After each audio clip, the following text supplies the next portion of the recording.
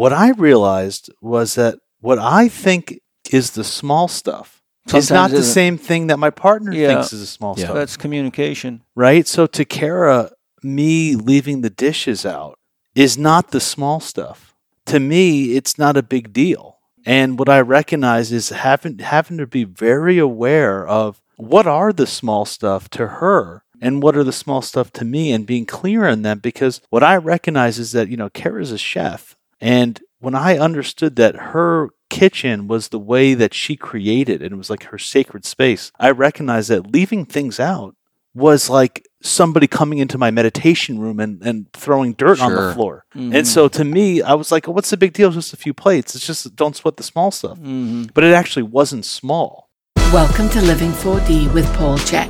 Today, Paul welcomes Jason Pickard and two special guests, Chase Ramey and Mimi Lindquist. Jason became a $1 million portfolio manager and partner to hedge fund legend Paul Tudor Jones at Tudor Investment. By the age of 27, he was recognized as one of the top 30 traders under 30 years old in the world. Yet his health was on a decline, and he was 330 pounds and suffered from a mental and physical health crisis. On a quest to become a master of both his inner and outer worlds, he decided to travel the world, spending thousands of dollars and studying for thousands of hours, learning directly from the greatest masters of a wide variety of healing arts, martial arts, holistic nutrition and movement, cutting-edge psychology, and wisdom traditions of the East and West, ancient, indigenous, and contemporary. He is now the founder of the Abundance Archetype Method, where he teaches the success secrets of the titans of Wall Street and the great masters of the heart and soul, which made him more successful in all areas of his life, and where he ultimately learned that true abundance was having both wealth and well-being. Chase and Mimi met at 15 years of age and were married in their early 20s, but grew apart as they negotiated careers, life, and marriage. They separated and divorced a few years later, thinking they would never see each other again. After 3 years of intense self-development, holistic health integration, and personal epiphanies, their paths crossed, and it became clear that they were meant to be together. They now have a fulfilling and beautiful life and are the hosts of the Medicine Podcast, as well as the creators of Mushy Love Latte and Immune Intel AHCC. If you enjoyed today's podcast, please consider leaving us a 5-star rating and a warm review on the podcast platform of your choice. Your opinions matter, and your ratings help us to grow and help more people to be healthy, find freedom of body and mind, and to live their dreams. A big thank you to our premier sponsors, Bioptimizers, Organifi, and Paleo Valley, our podcast sponsors, Ned and Wild Pastures, and our preferred product sponsor, Peak Life. Their support is essential in producing this podcast, and we hope you will show your support by visiting them online and trying all the amazing products they produce. Please check the show notes for links and details. Today, Paul, Jason, Chase, and Mimi are talking about abundance in relationships. Hello, everybody. Welcome to Living 4D. This is Paul Check. Today, we are going to talk about abundance in relationships. My soul brother Jason is back for our Dream Triangle of a Third podcast, and we have two special guests who you may be familiar with. I hope you are, because they're the hosts of the Medicine Podcast, and if you don't know about it, you are behind. So catch up, because they have great podcasts, and that's Chase Ramey and Mimi Lindquist, who Jason and I both love very much. Welcome. Thank you. Thank you for having us. Absolute honor to be here. We brought you in kind of as not only special guests, but because you guys are part of Jason's Abundance Archetype program, and our last podcast together was about his new program, which is really beautiful, and you guys know. So part of our dialogue today is to talk about relationships, abundance in relationships, and since you guys are in a relationship and you've been through some transitions in your relationship over the years, therefore, we wanted to try to bring an opportunity to talk about some of the real challenges in relationships. But instead of it just me and Jason, we thought it would be fun to have a couple that also is not only in the abundance archetype and has the experience of what Jason's teaching and offering, but the kind of challenges that we all face in relationship, and also to get Mimi in here because we needed a female's opinion and perspective, because as much as we think we understand women, we're still learning. We don't. We don't. We really don't. You guys are just forever students, really. Yeah. So Yeah, we are. that's And that's good. why we like to take lessons. I think that's a really interesting concept, though, is to know that when you're looking as a man, when you're looking at a female, to have the perspective of, I really don't know. I really, I have a curiosity that Yeah. keeps deepening of like, I don't really understand this, but I want to learn more. You know, one of the key things I've learned in relationships, look, I'm 62 as of yesterday, so thank you for... Happy birthday. Happy birthday. Thank you for the happy birthday, all of you. We had a beautiful time. We had a great time, and see, in my 62 years, I was married to my first wife for 17 years. Penny and I have been together 28 years, and Angie has been with Penny and I think we're on our 11th year now. So I have 17 plus 28 plus 11 years of intimate relationship experience, committed relationship experiences, not to mention the other ones, which were all great experiences and lessons. So, you know, I'm coming at this from having been in the trenches for a while, you know, and having two wives certainly amplifies the need for awareness and understanding. But the point I'm driving at is one of the things I've learned, because in my work as a therapist, it's really rare that someone comes to me with any kind of problem that I don't track back to some kind of stress in relationship. In fact, there's never been a single person in 40 years as of January of being a therapist and a life coach that there wasn't a relationship problem involved in the problem, because the first relationship, as you know, is your relationship with yourself, which we're going to talk about. So there is no such thing as a problem in life that's not a relationship problem. And since the topic is abundance in relationships, we have to understand that if you don't know how to navigate relationships, you're going to see that mirrored back to you in some derivation of whatever we deem abundance to be, which we'll get into as well.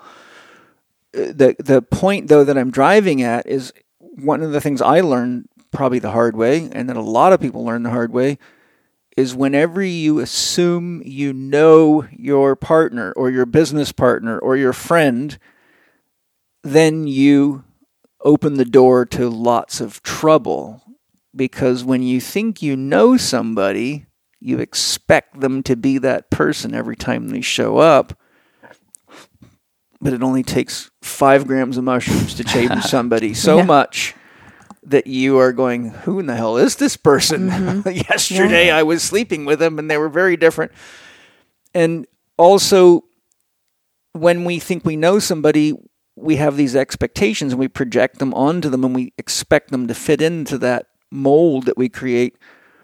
But there's so many facets to all of us, and oftentimes we don't even know ourselves until we get into a situation. Like, I can tell you, as a guy that's gone through elite soldier training, that as the training gets more intense, you find out about things about guys that you may have been in training with for months or even years, and all of a sudden there's no food to eat, or there's a lot more pain going around than we expected, and you see things coming out of people that you had no idea, that you would have bet the house wouldn't. That you know, you thought this guy was a badass because he's a good boxer and he can lift lots of weights in the gym, but he gets his ass chewed out in front of everybody by, you know, the lead sergeant or the company commander, and you watch this guy break out into tears, and you're like, what the hell just happened? A perfect example of that is 2020 and 2021, seeing people relate in ways that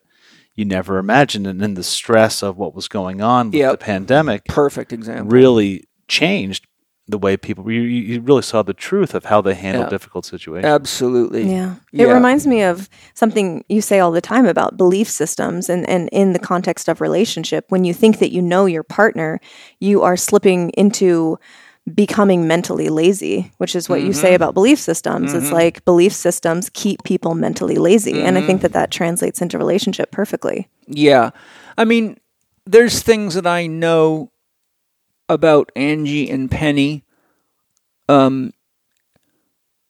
because they have proven to me through the test of trial and tribulation.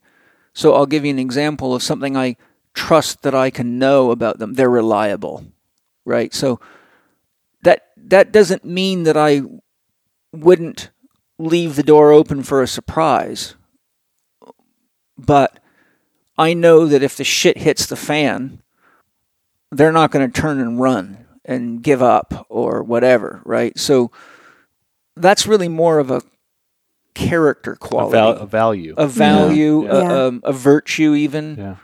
Yeah. So we kind of get a sense, a diamond is a diamond. So, and if it's got 8 facets on it, it's got 8 facets on it. But if we assume that it's going to behave exactly the same way when we shine a laser light through every one of those facets, we might go, oh my God, look at that one, causes it to turn into blue light, but this one over here produces green light. Yet you look at it and it's clear. You say, how does that happen? The diamond is a really interesting metaphor for relationships because, to get a diamond, you have to put a lot of heat and pressure to a rock. And are you going to crack? Or are you going to get some beautiful, multifaceted, precious gem? And, to really look at all facets of a person, be willing to turn it over and explore all the different faces. One time I asked you, what does the word relationship mean to you? And you said, Relationship. So this idea of being re-elated to every time you see your partner, giving them the opportunity to be somebody different in that moment, and to not expect that they're the same person they were yesterday. And especially if you had a hard day yesterday. Sure. Right? Because then you expect they're going to be the same pain in the ass today, which, the problem with that is that those kind of projections shape the energy in the environment, and you can actually make that negative dream come true just as quickly as you can make, well, we had a hard day yesterday, but today's a new day. Let's give it a go. And that gets back to Mimi's belief, because the belief is coming from the word believe, and a leave is like a leave of absence, a permission to be absent. Yeah. And so when you believe that somebody's going to be the same way they were yesterday, you're literally leaving or having a furlough of the relationship or the truth of the moment, the opportunity for something to be different. One of the things that I know from a long relationship with working with beliefs is that the word belief can be translated into be live. Yeah. Because whatever you believe becomes live in your life. Yeah. These are all the reasons that we wanted to talk about relationships. But the point I was trying to make, that we all gone through in a sort of a roundabout way, is that one of the most dangerous things you can do is assume that you know somebody. I still learn things about Penny.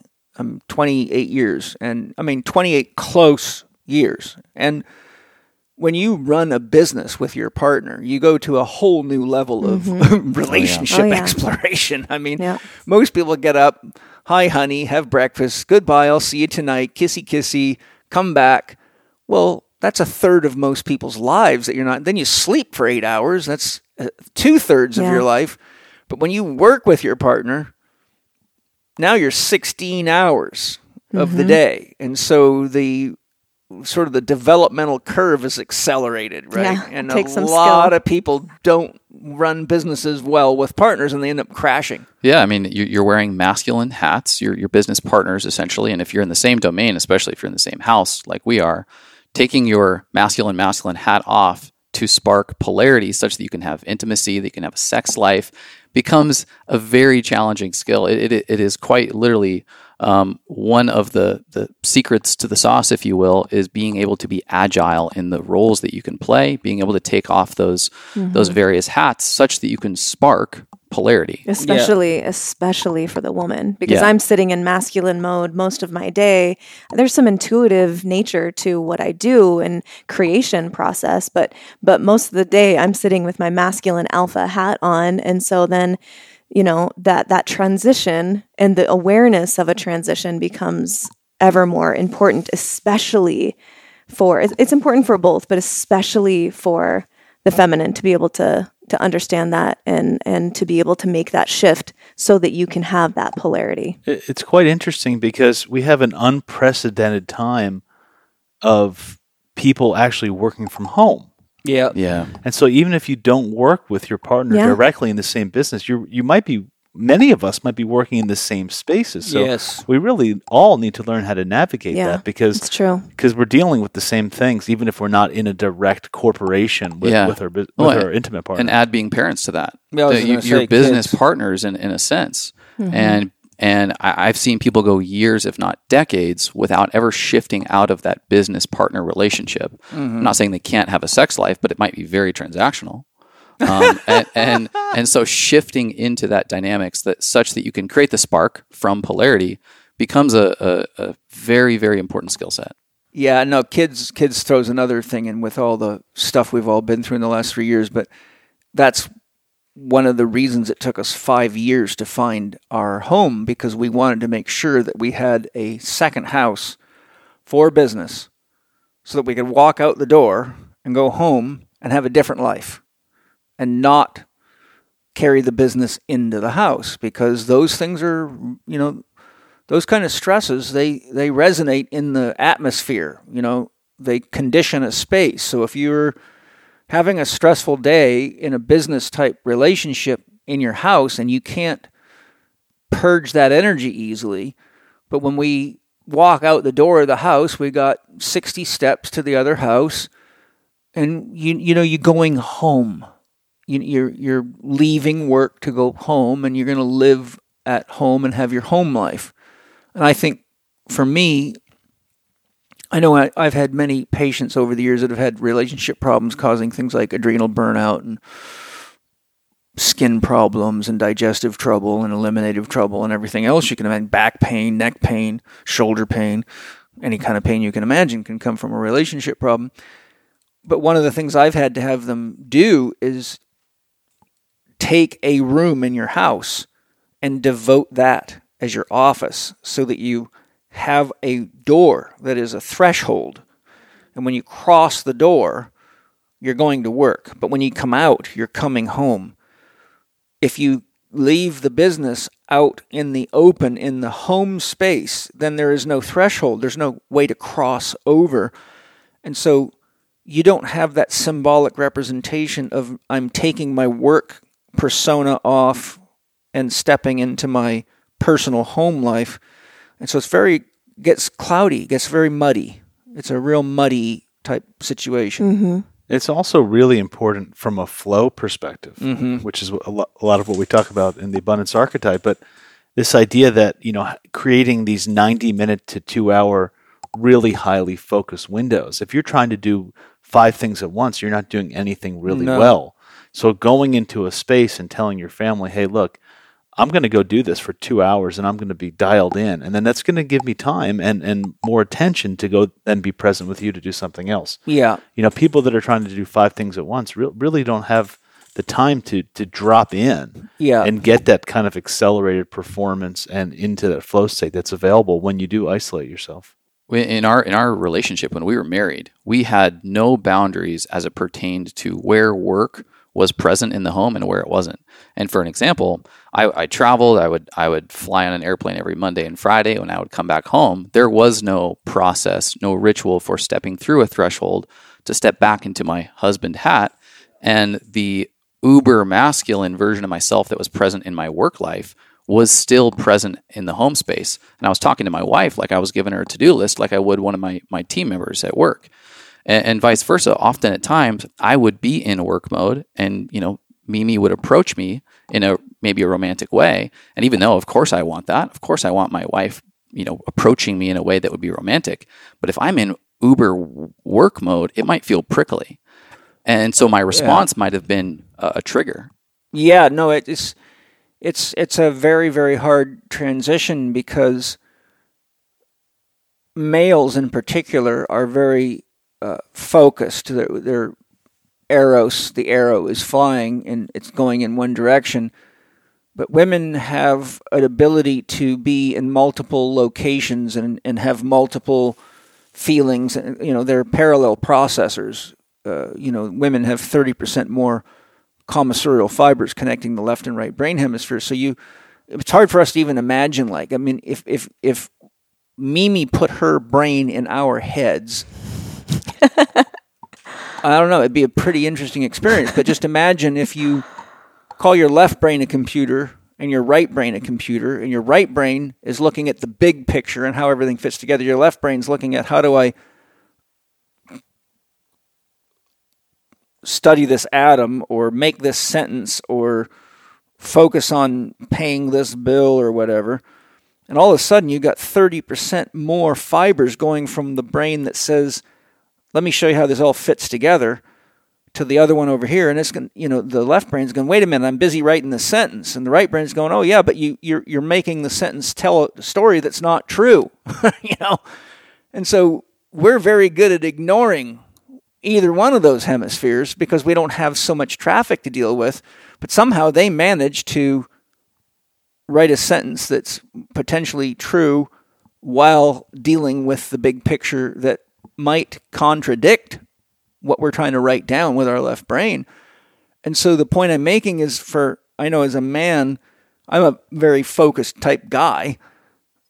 And so when someone approaches me even affectionately, like my children will break through the door and, Daddy, we want gummy bears, we want some gum. And I'm like, I'll be right there. I just got to finish the sentence or whatever I'm doing.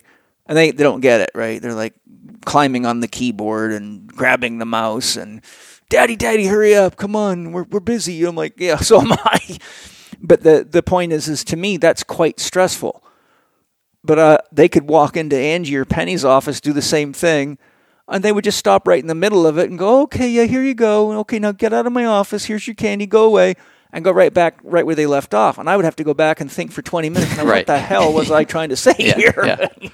So the point is, it can be a lot more stressful for people that have more of a focus orientation and need that narrow focus, whether they're male or female, because there's a lot of women that have that mindset as well. That is really a big point, because like one of the biggest determining things of being successful in yourself or in relationships is really knowing that is, how do you work best? Yeah. What kind of agreements and arrangements and environment do you need to perform at your best, to relate at your best? What do you need from your partner and your family? And I think a lot of people don't really know that for themselves or their relationships. They don't define it. Not until they're in a relationship counselor's office because they've had some big fights. Yeah, or they're bitching each other out for socks on the ground. It has nothing to do with socks on the ground. It actually has to do with the fact that clear boundaries were never communicated or determined.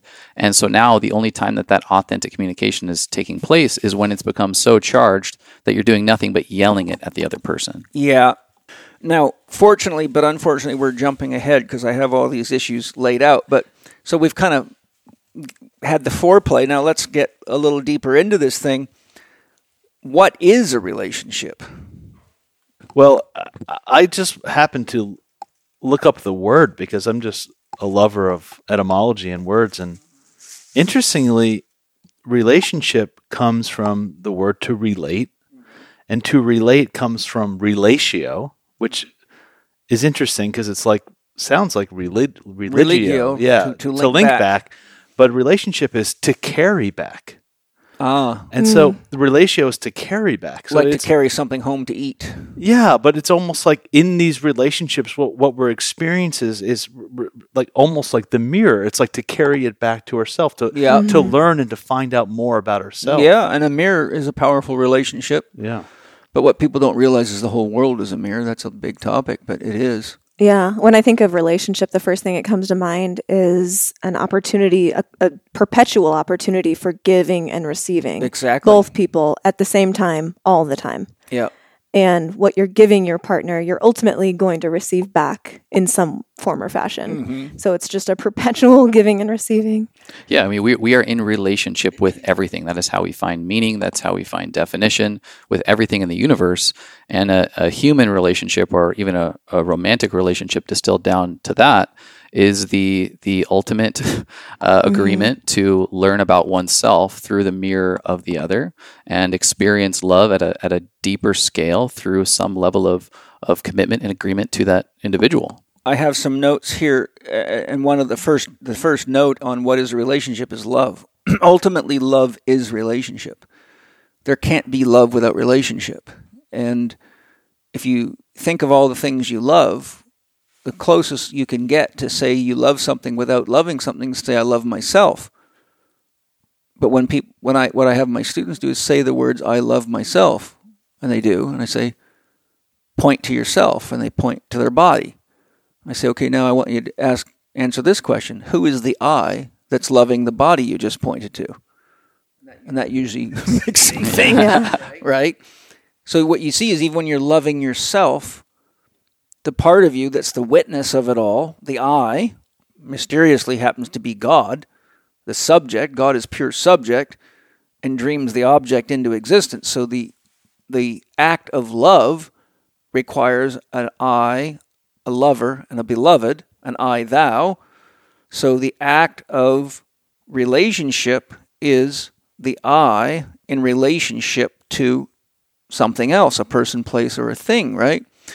So you cannot have a relationship without love, and love is the binding force that holds everything together in the whole universe, and that's what God does. God loves, that's the verb of God. So whenever you're in relationship, you're godding, you're verbing love. That is a really interesting point, because one of the things that yoga does really well is it shows us that all of these different kinds of relationships, friendships, intimate partner, parent-child, even the love of a pet or loving service, they're all really surrogates for having that relationship with the divine in different forms. Mm-hmm. Exactly. And that is, I think, a really important part that people don't recognize, is that when you're in an intimate partner relationship, there is love of the divine feminine and the divine masculine. When you're having a love of a child, it's the way that you can feel loved by the divine in the form of a parent-child relationship, or vice versa. Yeah. All of these different ways and flavors are all really surrogates for something transcendent, even deeper than the relationship itself. Yes, and when you look at the I love myself, that's the subject. You know, it's very hard to define the I. How do you do that, right? You can't really. So when you look at what is the subject within me, the subject, see, when I'm in relationship to the three of you having this conversation right now, whenever you're talking, I, as the subject, have got to start receiving. I can't, there's no communication. I can't, like if I'm dialoguing in my head, I'm not really receiving you. So interestingly, the I that is the receiving end is the feminine. That's the divine feminine. But whenever you speak to the other, that's the divine masculine. So you see this intimate relationship, which the feminine in Tantra is Shakti. She is the womb, the energy of the relationship, and Shiva is that which is created in the relationship. So paradoxically, we have these two qualities of God inside of ourselves, even when we're relating to ourselves, because if you're thinking your own thoughts, interestingly, you're listening to your own thoughts.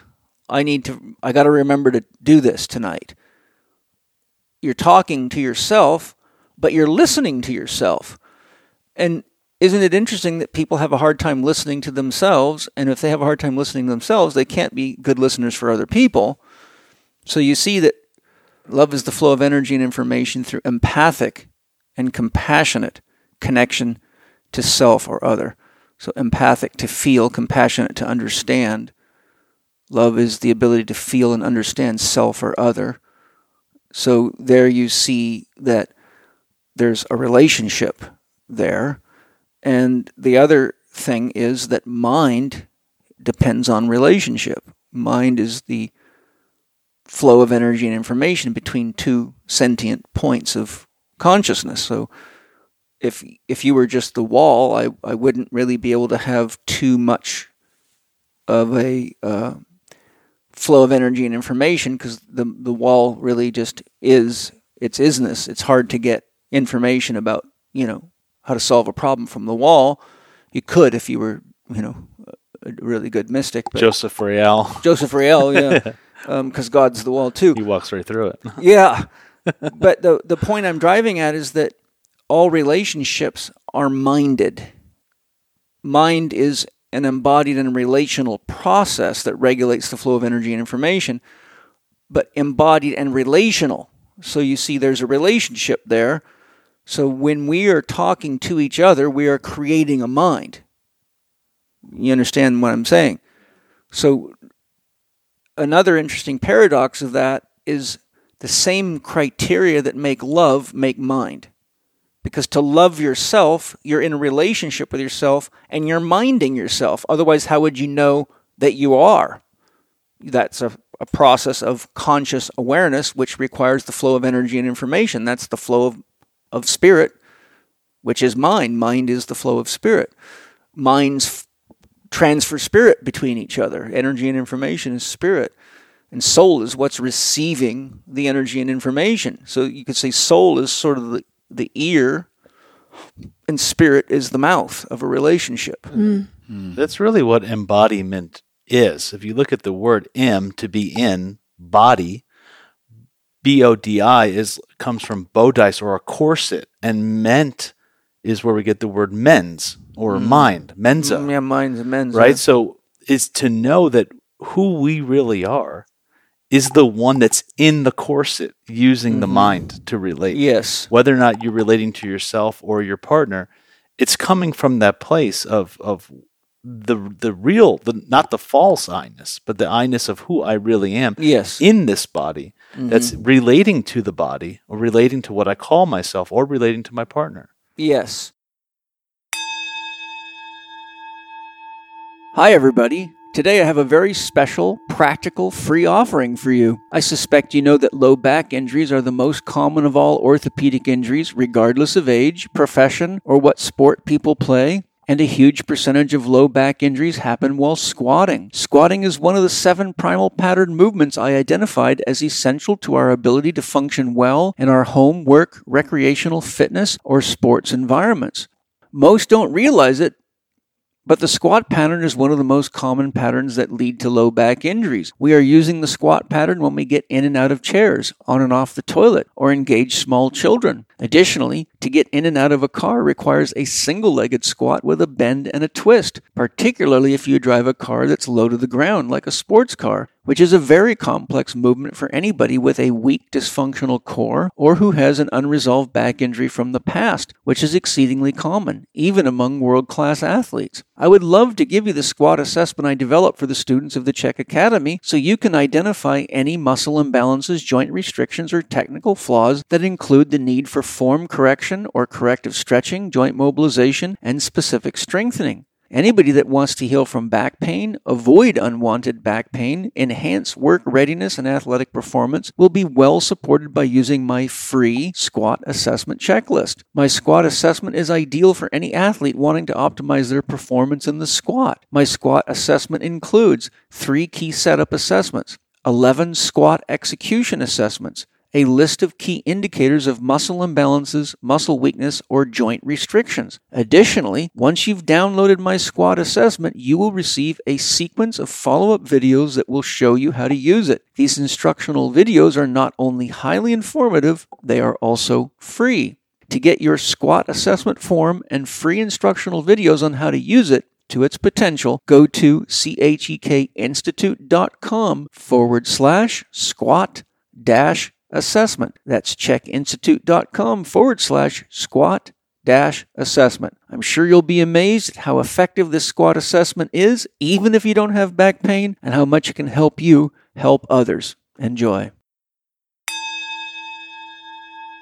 So really, relationship is love, relationship is mind, and relationship is the flow of energy and information, spirit, between souls, without which there could be no awareness of.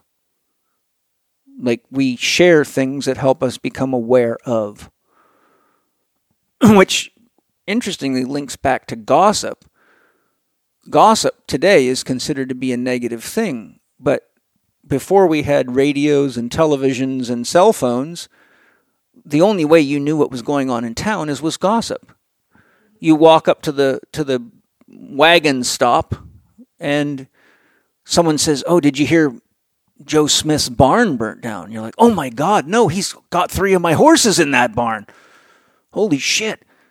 And then I'm going to have to go to Joe Smith's house, So what gossip was what we call news. I'll tell you something funny about gossip is that in the yogic tradition, they say that gossip came from the gopis. The gopis were, go sip. Gopi is basically the ones, the female cow herders that were worshiping Krishna. Mm-hmm. So to gossip was to whisper sweet words of the divine, right? And how far have we come from that? They would be talking about, hey, did you see what Krishna did? Did you see what Krishna did? Yes. In the field, as they're tending to the cattle. News. That was their news. It was talking about all the beautiful ways that the divine expressed itself. Yes. And that was the true gossip, and how far we've come from that. Yeah, and so since we're talking about that, so gossip today, correct me if I'm wrong, but it's almost always saying something to someone else that you don't have the intestinal fortitude to say to the person you really need to say it to. Mm-hmm. Right. Or you're looking for, shock factor or reaction, or you want to feel a sense of pride that you know something that this other person doesn't know. Yeah. And it's almost like a puffing up of oh yeah, well I have this piece, this almost like the secret that, maybe isn't mine to share, but I feel this almost empowerment by being able to share it with someone else that maybe I shouldn't be. And it can be a form of leverage. Because you can leverage, so there you get your saboteur archetype being activated. If I say this about so-and-so, I can use that as leverage to get them to do something I want to do, which is a kind of a bribe, really. It's an entire industry. Entire that's industry. The problem. Yes, we call it government today. Right. There are billions of dollars flowing through the medium of gossip. Yeah. Lucifer is the creator of illusions, and Ahriman is the master of lies. So you see, you have the two shadow qualities of our souls working to make sure we have a spiritual experience, to learn the importance of the truth, right? Mm-hmm. So that's crazy. Okay, so we basically have narrowed relationship down to love, mind, spirit, and soul, and healthy gossip. My next question is, why are relationships so important? The first thing that comes to my mind is it is our opportunity. It's a huge growth opportunity because of this mirror, because of this giving and receiving, this perpetual giving and receiving. If you're in relationship with no one or nothing and you're a hermit on the mountain by yourself, you've probably gotten to a certain level of spiritual involvement, but you may not be in the work. And so I think relationships offer people vast and perpetual opportunity for spiritual growth because you're getting immediate feedback on how you're conducting yourself, especially in a close romantic relationship or that with a child. We don't have kids yet, but I can imagine. I can lend you a couple. Yeah. So could I. We'll get you warmed up. Yeah. Yeah, it's sure there are very practical reasons for a relationship, whether that be business endeavors, whether that be productive in the sense of community, for building society. In the domain of romantic relationship, Jesus, it has been the biggest learning medicine for myself in my life through 33 years. And I've had some pretty incredible life experiences, but nothing has been the mirror that my relationship has been. And when you enter into something on a deep level, you can prop yourself up in this life to be pretty good at getting along with people on a relatively shallow basis, such that you don't actually drill deep enough into yourself through those relatively shallow relationships to elicit something that really needs work. And so I've been with this girl, this beautiful woman, since I was 16 years old. And, we had 7 years of bliss when we dated. It wasn't until we were married, until we went to an even deeper level of the relationship, that what was unearthed from me in the space of what I needed to work on, my own shit. So the romantic partnership aspect is such a learning mechanism, in addition to a roller coaster ride for experiencing peak human experiences. Yeah. The bliss, the pleasure, the other side of all of the challenge. And so while it is this teacher in one sense, it is also this gateway to peak human experience that in what we've been articulating can give you this taste of the divine. Mm-hmm. I'll take it into just the business world, is that I found that through having a great partner, I was able to make a lot more money. Like, quite simply, like trying to do everything yourself in business is not usually the most successful way to do it. One of the greatest books on business partnerships out there is by Michael Eisner, and he said that in business partnerships, you always try to find and hire people that are better than you. Yeah. You know, we have such of this egotistical mindset that we have to be the best. But in business, when you surround yourself with great people, it becomes highly, highly successful and abundant for you. I think that's a great rule for marriages too. Yeah, for sure. You know, I had a business partner, and I tell this story before, but I had a business partner, and I was making like 90% of the bonus based on our original agreement. And I started paying him more and more, 20%, 30%, because he was producing extremely well. One day he came to me, he said, let's go play tennis. So we went to go play tennis. We had a tennis court at our office at the hedge fund in Greenwich, and we're out there. And he said, you know, I'm really putting in a lot of effort. I really feel like I should make 40%. And for me, I thought about it, and I said, you know what? Let's just go 50-50. Let's really be in this together. Let's be equal partners. And by valuing him and by doing that, I made way more money than I ever would of trying to be doing it by myself or trying to have the lion's share of the profit. Yes. Really valuing the partnership made it be sustainable. It made it much easier. It's about having somebody who then has your back, is willing to go into the foxhole with you, because things do get difficult. It's sharing the wins and sharing the losses, and it makes it more enjoyable, sustainable, and easier. And I found that by having a partner in business and by having the right partner, because I know there are a lot of partnerships, and you've had a lot of experiences with business partners over the years that have been painful, and there's probably a lot of lessons to learn. But if you find the right business partner, you know, let alone relational intimate partner, but in business, I found it to be one of the keys to my success. It is the challenge with that is that this really requires a fairly comprehensive evaluation. You see, you were able to get to that point because you built up to it. So you had time to determine whether or not this person was really contributing 10%, 20%, 30%, 50%. But this is where the whole concept of equality can cause a lot of trouble. Like, this is one of the problems with democracy. Everyone gets a vote.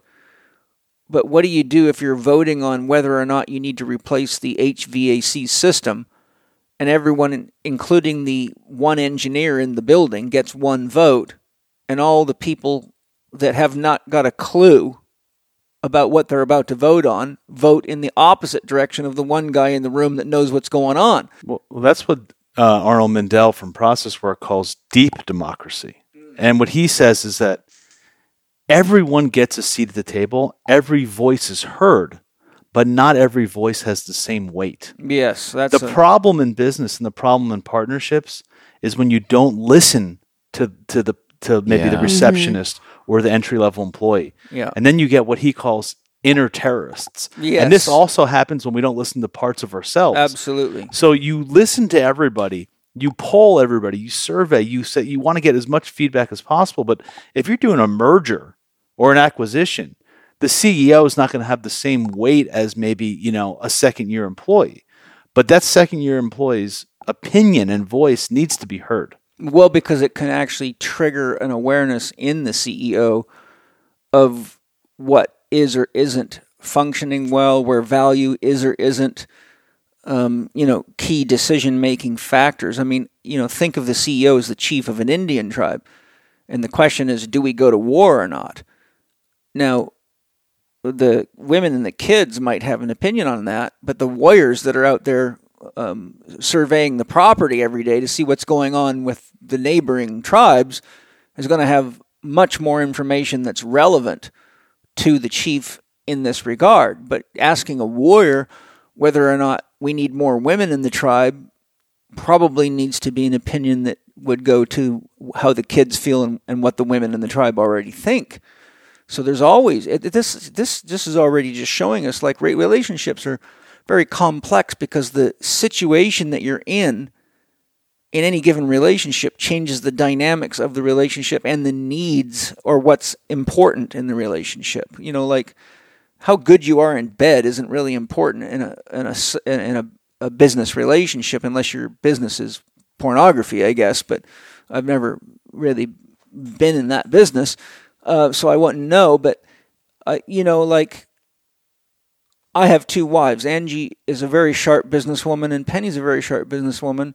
But their orientation toward business is different enough that when they give their opinion, they can each add something to each other, which almost always adds something to my perspective. And sometimes my view is one that's important too, largely because, you know, I'm the kind of the name on the business. So if the business decision acts in a way that affects me in ways that make it harder for me to be me, then that's going to be important. But I think the key point I'm making is relationships are extremely dynamic, and there's not fixed rules that you can just carry from business to home and home to tennis court, etc. You know,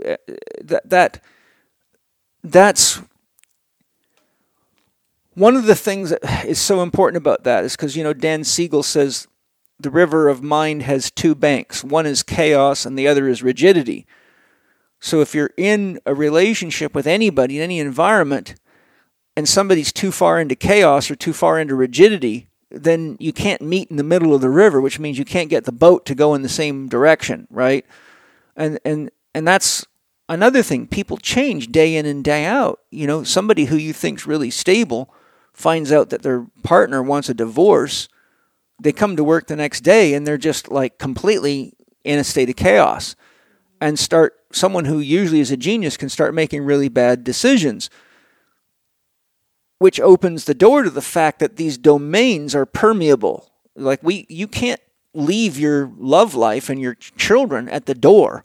I tell people about the gym. I say no athlete walks into the gym and leaves their finances, their relationships, their addictions, and everything else at the front door. And any strength coach or coach who thinks that they're able to get the same athlete every day is deluding themselves, you know.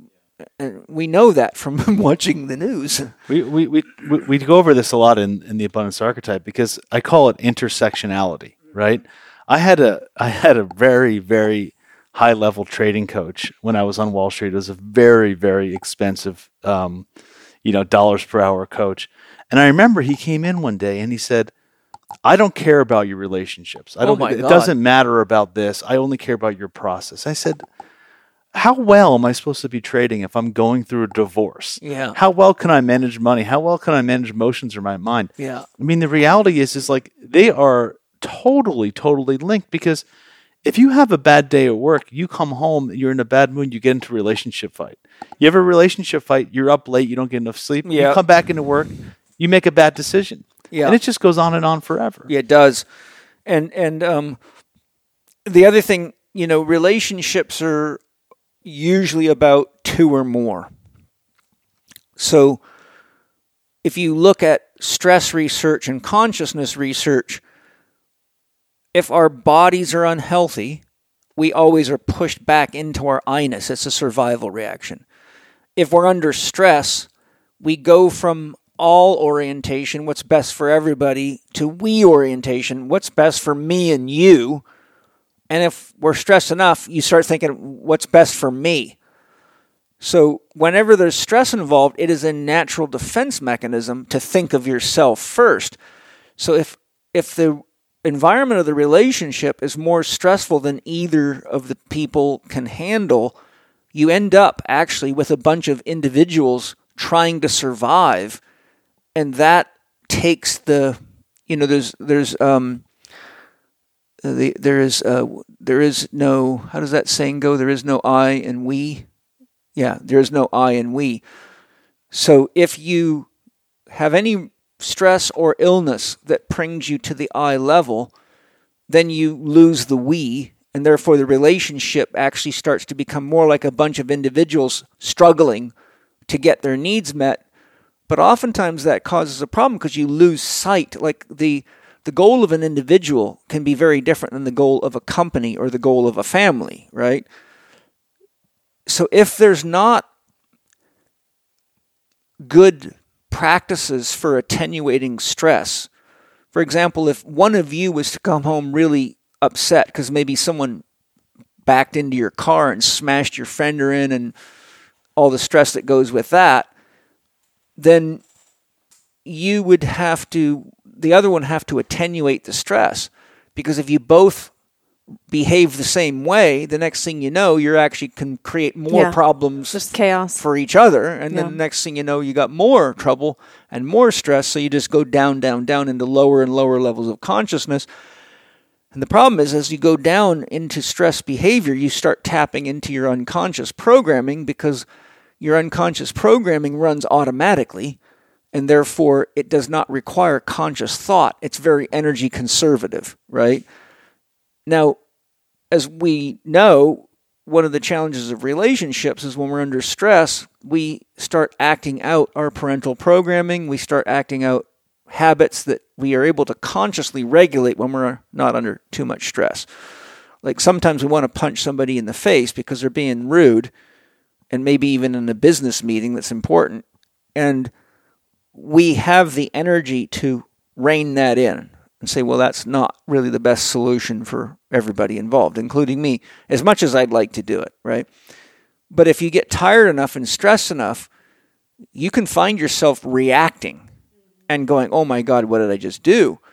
And so I think this sort of is a category of concern, is that especially when COVID happened, everybody was locked in their houses together. You saw alcoholism go through the roof, drug abuse go through the roof, addictions go through the roof, food consumption went up. People gained, I think the average person gained 20 pounds during the lockdowns. Porn addiction. And addiction goes up. And what is an addiction? It's an attempt to find safe love. Mm-hmm. It's a coping mechanism. So if you don't, I would say that to the degree that a relationship is important to you, just like we have a plan for getting out of a building when there's a fire. Like, when I was in the military, there's certain plans that you follow out whenever you're going to be in an emergency situation. There's steps that you go through, and you go through them a million times so that you don't have to think about them. You just do it. Where's the fire extinguisher? What's the procedure if your weapon gets jammed? You have these important stress response plans that are practiced specifically so you don't end up in a situation where you're standing there trying to think about how to solve a problem that could take long enough to get you or someone else killed. And very few people practice how do we manage ourselves in a crisis or in an emergency, or, and an emergency can be, I'm going to sleep with someone else and I'm not going to tell you about it. This is one of the most important things actually on Wall Street as well. That sleeping with someone else? Probably. We called it a drawdown memo. So at the beginning of the year, you would say, when everything's, let's just say you're at $0 because it's day 1, January 1. You write a memo to yourself of, what am I going to do if I go down 3%, 5%, 7%? How am I going to cut my risk? Am I going to take 2 weeks off of work? Am I going to, how am I going to re-engage afterwards? And what am I going to do when things are going well and they start to go negatively? Because ultimately, in those situations, you're really emotional. Your mind is screwed up, and you're reacting instead of actually following a structured plan that you put out when you were, we could say sober. But we need to have these things for our life too. What are we going to do if the power goes out? What are we going to do if we run out of food? What are we going to do if we have a particular stress in a relationship? Yeah. So I think actually doing these memos to our relationships or to ourselves in terms of what are the things that we're going to do if things go wrong so we're not reacting when they happen can be a very helpful strategy. Yeah, it's massive. The world is catabolic, right? The external world is stressful. And if our domain, that is the relationship or the family or in a business environment, your partnership or your coworkers, can't be anabolic, it can't be a moment to rest, restore, recover, you're going to continue the deterioration of your stress state. And we talk about it often in a relationship, but how can this container that we call our relationship be alchemy? How can we take what is stressful outside, recycle it in a way when we bring it into the safety of our relationship, such that it can actually be something that we turn into positive expression in the external world? And if we're talking about, abundance, I think that is one of the attributes of how a relationship can be truly abundant, is that it ends up being this space that, regardless of the chaos that is the external world, when you take it into the home, and whether that's your partner or your family, it's actually a preset of conditions that you're actually able to take something that is quite challenging in the external world and recycle it in a way that you can go out again, feeling restored, feeling anabolic. Mm-hmm. I mean, it starts with even just understanding that that's a possibility, which I think a lot of people in romantic relationship or even in business relationship or whatever don't even understand or are fully awake to that being a possibility. Bad is bad and good is good. And instead of having this alchemizing attitude or approach or just curiosity, it becomes like, this is affecting me and I have no control here. I have no power. And that's certainly what we experienced in part one of our relationship, was like, this is happening to us. And you kind of live in this reactionary mode that is definitely not good for the relationship. No. Hi, everybody. I don't think I have to convince you that the number one killer and the number one source of disease and dysfunction and disarray in people's life is stress. Well, I came across the best stress relief product I've ever used in my life, and I'm not bullshitting you. This stuff works. I've given it to friends. I've tested it regularly. It's absolutely functional, useful, tastes good, highly nutritious, super high quality. It's called De-Stress. It's by Ned. In fact, it's so important for me that you understand how and why this works. I've got Adrian here, co-founder of Ned and formulator, to tell us about this product, which I highly recommend. Yeah, well, Paul, this is near and dear to my heart, as I was just telling you offline, which I'm sure I'll share on the podcast here at some point. My own journey towards Ned started with my own burnout. Yes. A panic attack I had in front of 75 of my employees, and completely threw me for a loop. The staggering figures around mental health and anxiety speak for themselves. So many of us, I think ourselves included, are just too familiar with stress, anxiety, and all these cortisol spikes that come with the pressures of the world we live in today. Yes. We've also been so conditioned to too quickly reach for prescription drugs or to self-medicate with substances like alcohol, all things that can be addictive and come with a long list of side effects, when in fact, natural solutions like exercise, time in nature, and plant-based solutions can be all we need to bring ourselves back into balance. So that's why we got together with our amazing team of formulators to craft the ultimate natural alternative for stress relief. And as you mentioned, we call it the Ned De-Stress Blend. It features organic full-spectrum hemp and organic ashwagandha, which are both sourced through our Farm to Net Alliance, that we designed to procure the best botanical ingredients that actually work, all while supporting independent, organic, regenerative farmers across America. Absolutely fantastic. Thank you. Yes. And it also features a lesser known cannabinoid called CBG, rightfully nicknamed the mother of all cannabinoids. So this is, think about CBD and all you might have heard about that. CBG is just levels above. So the result is a cleaner, side effect free solution for finding balance, tranquility, and really at the end of the day, what we always talk about is unlocking our innate abilities to thrive. And so many of us live in those prisons of stress. We have it available in both tincture and vegan capsules. So all you have to do is go to helloned.com and use the code CHECK, that's CHEK, to get 15% off your first purchase.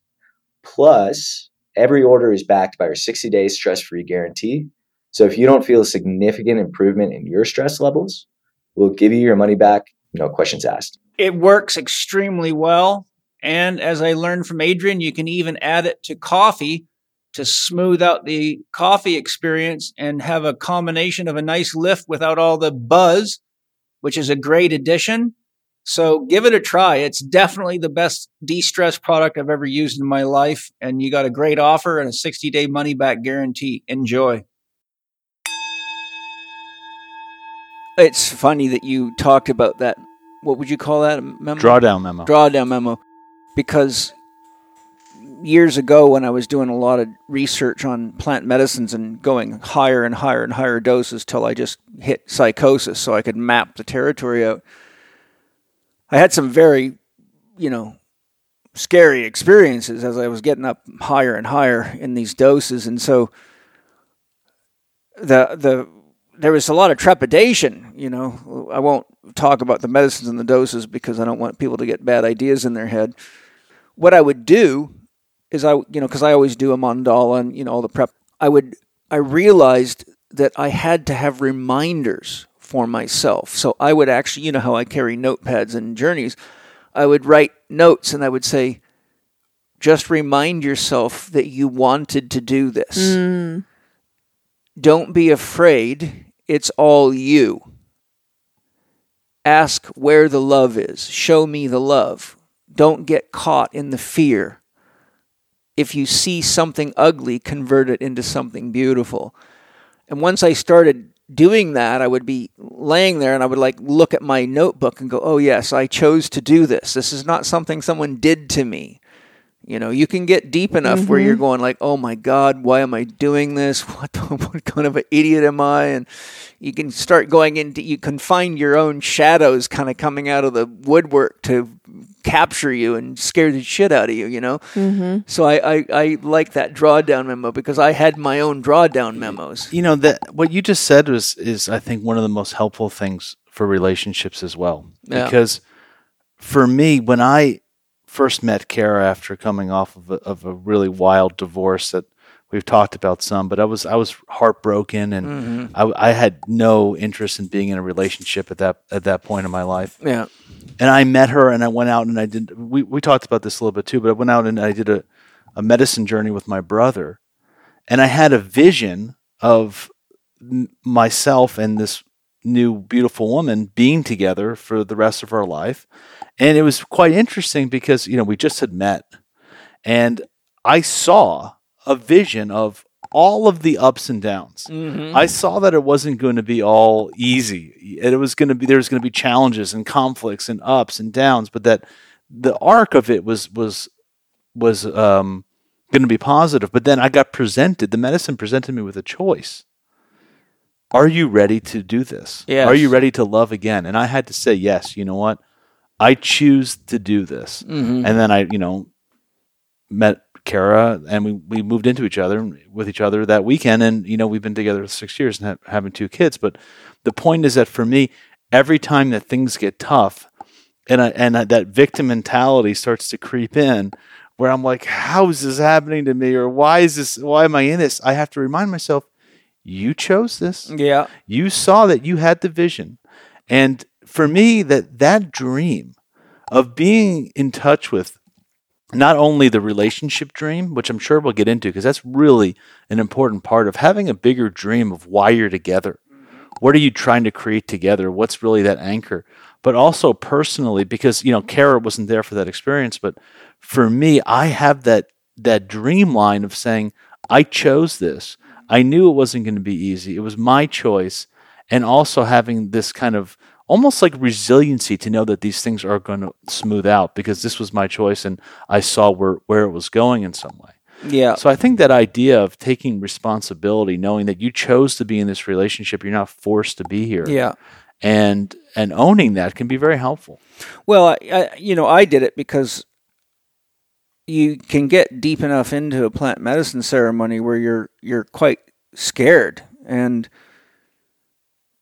sounds like relationship. Yeah. Well, it is a relationship, right? It's a very deep relationship with yourself. But the what happens if you fall too deeply into the child nature of yourself, you start finding ways to blame it on, if so and so would have not told me to try this, or it's got to be this particular medicine doing this to me. I'm never going to do this again or whatever. You kind of just bury yourself in a bunch of, excuses. But that's the same thing we hear with people going through relationship challenges. I mean, I think if there's anything that I'm realizing from today is that a relationship is like a really deep psychedelic journey. It is the deepest and longest. Yeah, it is. And that I think that's why God makes sex so pleasurable. Because, think of yourself as a bee. It's a lot of work to make honey, but honey is very sweet and tasty, right? And so ultimately we're doing the work, but if we lose sight of making some honey together, then the relationship's just too much work. So I think sex is really an important glue in relationship, right?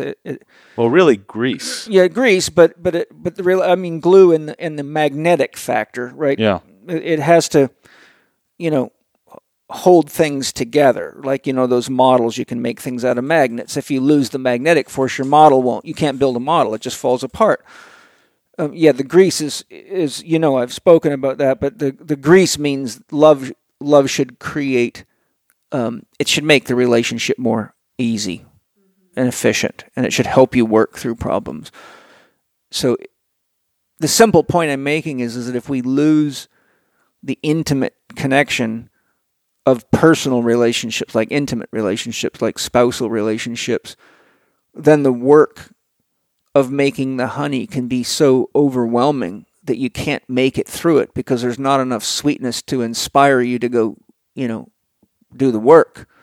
And I think one of the things that people overlook, we started with clarifying that love and relationship are really just reflections of each other, and that both love and relationships always come with responsibility. There's no such thing as a relationship or love without responsibility. And I think when you're young, you're looking oftentimes for the sexual pleasure, but you're not really conscious of the responsibility that comes with that. I mean, look how many children are born out of what was really a sexual escapade. And because the lack of awareness of the work of love and relationship and the lack of commitment to that person, it results in a lot of damaged children and orphaned and aborted and traumatized children. Which brings up a really important point. I studied Arnold Patton's course on relationships. I don't know if you ever saw that one, Jason, but Arnold Patton, the money guy, has a course on relationships. It's like a weekend course, and it was on audio, so I studied it on audio. But he gives what he calls the 3 rules of relationship. And he says that you have to go through these 3 stages. The first one is friendship. So first you need to become somebody's friend. And the second step is relationship. And a lot of my patients and clients, when I'm working with them on this, say, well, what's the difference between friendship and relationship? Because isn't a friendship a relationship? The difference is this. If you just met someone a week ago, even if you hit it off real well, would they be the person that you would ask to pick you up at 4:30 in the morning to get to an important 6 a.m. flight when you're not really sure yet they're reliable? Or if you're going out of town for 2 weeks and you just met this really cool person a week ago and you have a cat and plants, would you trust them with the key to your home? So the difference between friendship and relationship is that the friendship matures enough for you to determine what their values are, where their moral compass points, and are they trustworthy at the level of relationship beyond friendship, right? We all have friends that we probably wouldn't give the keys to our house to. And here's the punchline. He says, first is friendship, then is relationship, then is intimacy. But most of us start oftentimes before the friendship's even there. It's like, wow, you have a nice ass and I want a piece of that. And maybe it's you do too. And so intimacy becomes the first point. Then friendship is maybe going to happen, and relationship often never happens. Or you make the even bigger mistake, you have a really explosive sexual relationship, but you don't really develop enough friendship to grow through the relationship, and you get married because you think that the sex is a measure of how well you're going to do in the rest of the relationship, which is a really dangerous. I think the sexuality, though, I mean, just for me, and I'm not sure how he's using the word, but there's a difference between a sexual relationship and an intimate relationship. Well, I know for sure he's speaking of people getting sexually involved. Right, but what I'm saying is, we can be sexually involved, and then we can actually find ways that don't even include sex to create deeper intimacy with someone. True, because intimacy is really an extension of the relationship factor. For example, the same person you'd be willing to lend the keys to your house to keep an eye on things is probably also the person that knows a lot more about you than your friends do that aren't at the relationship level. Like they know maybe what prescriptions you're taking or what you're seeing the doctor for or the challenges you've had in your relationship with family members or things like that. So yeah, intimacy is definitely more than sex. But in this context, Arnold Patton was just talking about the simple fact that when people put sexual intimacy in front of friendship and relationship, it usually acts like TNT. You shake it just a little hard and it blows things up. It's quite interesting, though, because imagine applying that same principle to yourself. Yeah. Can I be friends with myself? I am. Yeah, I am too. But, a lot of people don't do well if they're just hanging out by themselves. It's one of my favorite things to do. But me too. Can we be friends with ourselves? Can we enjoy time with ourselves? Yeah. Can we rely on ourselves? Yes. Can we rely on ourselves to wake up on time, to exercise, to eat right, Yeah. And then can we develop deeper intimacy with ourselves? That's why I created the I, we, all rule of relationships, which means first you have to have a healthy relationship with yourself and be clear about what those needs are. If you aren't clear about what your needs are in relationship to yourself, then you carry all that insecurity, unconsciousness, blank spots into a we relationship, which just increases the complexity factor and the surprise, the booby trap factor goes up. And then if you carry that into an all, and a good example of all is any teacher that doesn't understand themselves. Like imagine if you're a yoga teacher and you aren't really very deep in your relationship with yourself, but you're teaching other people how to do yoga. Well, if you're teaching one person, you're going to imprint your own shallowness into that relationship. But if you're teaching a group of 30, now you're imprinting that into 30 people. So I can tell you this with personal trainers and strength coaches. They will watch a video on social media of somebody doing some crazy-ass exercise.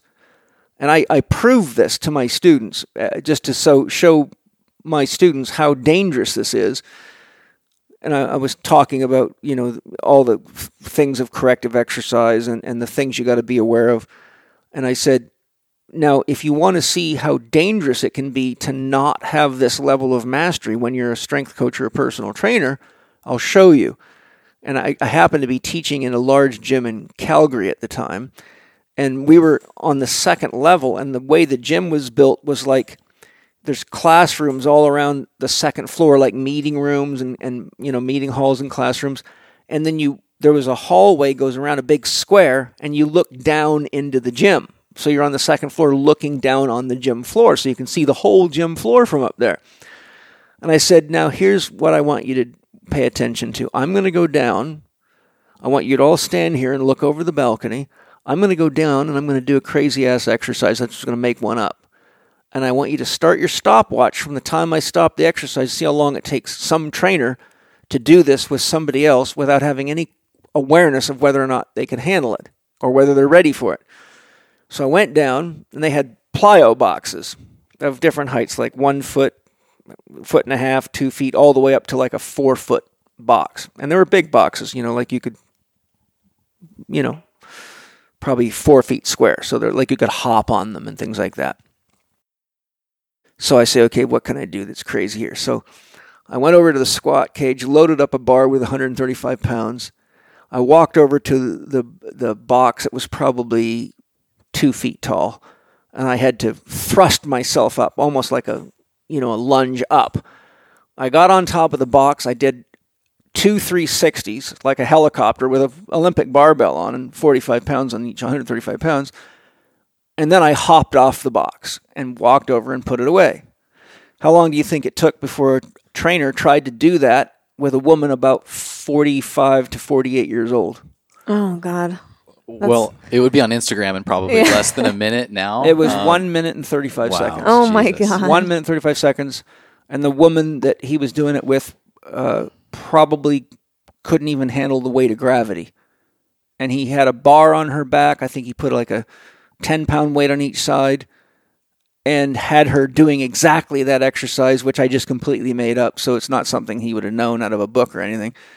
And so I was showing my students, if you don't have enough depth of knowledge and intimacy and understanding of the mechanics and the forces and the stresses of an exercise as a relationship, you're in a relationship with that type of pattern of movement and that type of load, then you're going to do something to somebody else because you don't know what the ramifications of it are. And if you're teaching that to people, then you're going to actually imprint this on all of them. So this sort of plays out in all of our relationships. And what does it all point back to? It points back to ourselves. And that's really one of the most important parts of a relationship, is doing the relationship work with yourself so that you actually know who's in the relationship to the best of your ability. Now, as we grow and mature, that depth gets better and better. Like I would probably, I know for sure that I could have become business partners with or sexual partners with lots of people in my mid-30s to 40s that today I would not engage, because I have a much more finely tuned radar from all of the mistakes I made. Mm-hmm. So the other tip is relationships take time. You got to mature. Yeah. People talk about the spark in a relationship. How do you keep the spark alive? How do I find the spark with a significant other? We get asked that question a lot. We get the question all the time. And you can conjure a spark through like sexual connection, through sexual chemistry. But if you haven't established some of the things we're talking about, friendship, intimacy, maybe novelty is important, maybe spontaneity is important. If you don't transition the spark into a flame such that you have the relationship that is this everlasting fire, it will die. Mm-hmm. And you'll just repetitively look for the spark. Maybe it's for you, it's sexual chemistry, just over and over and over before you apply these other ingredients to the flame such that you can nurture it into an everlasting fire. Then you have to create the hearth too. Yeah. You have to create the container for it that can sustain and hold that bigger fire than just a little spark, which takes work. Brick by brick by brick, you're building this hearth.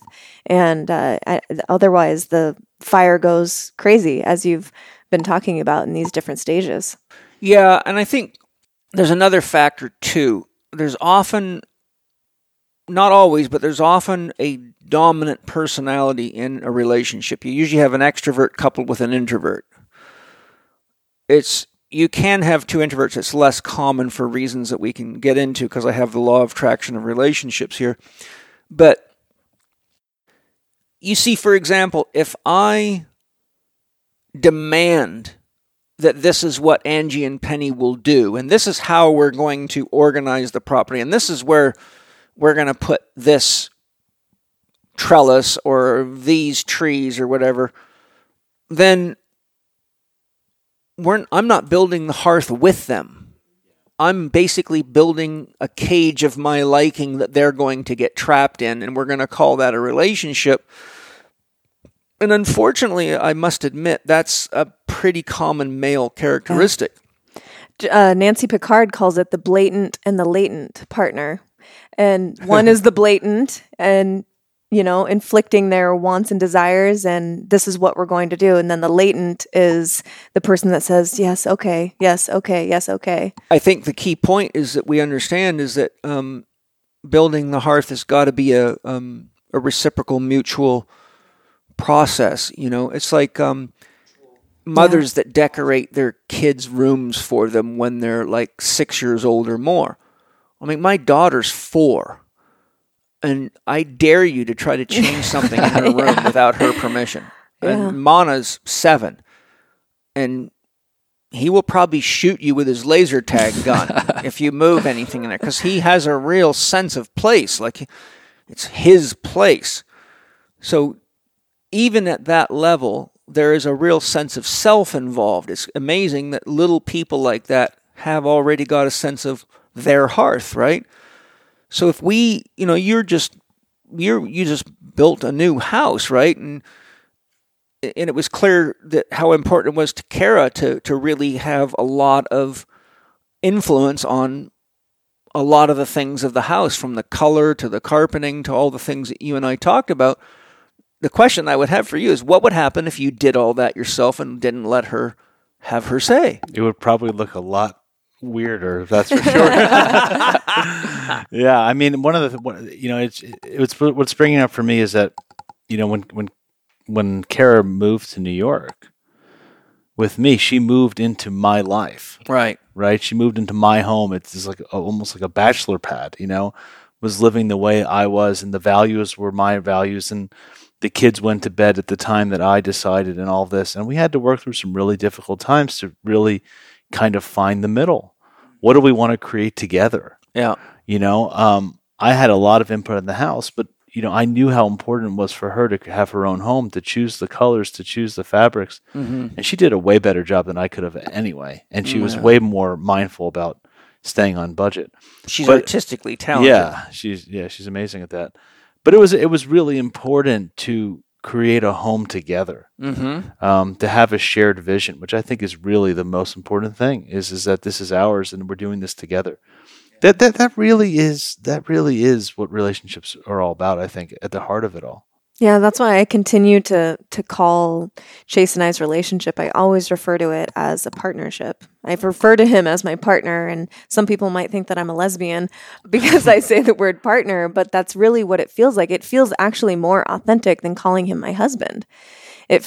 We're not legally married anymore, but it feels more authentic to refer to him as my partner, because that's how I think of him, and that's how I want it to feel. Not that I won't ever call you my husband if we choose to get remarried, but the partner, it actually feels really good in my body compared to part 1 of our relationship, where it didn't necessarily always feel like a partnership. And having that context is really helpful now, and I feel the difference in my body, and I love calling you my partner. Yeah, and getting back to curiosity, something we started the conversation with, that's a huge component to consistently evaluating whether it is really a partnership, and it's maintaining that commitment to curiosity for what your significant other is interested in, for what they're interested in bringing forth to the relationship. And so, again, just core tenet to healthy relationships, curiosity. Yeah. The one thing I put on the list to talk about is what I call the lock and key fit of relationship, which is the law of attraction. Like attracts like and opposites attract. And a lot of people get confused about that. How could like attract like and then opposites attract? Because they think it's kind of contradictory. But like attracts like means we usually are attracted to people that have similar values to us, that we have values harmony.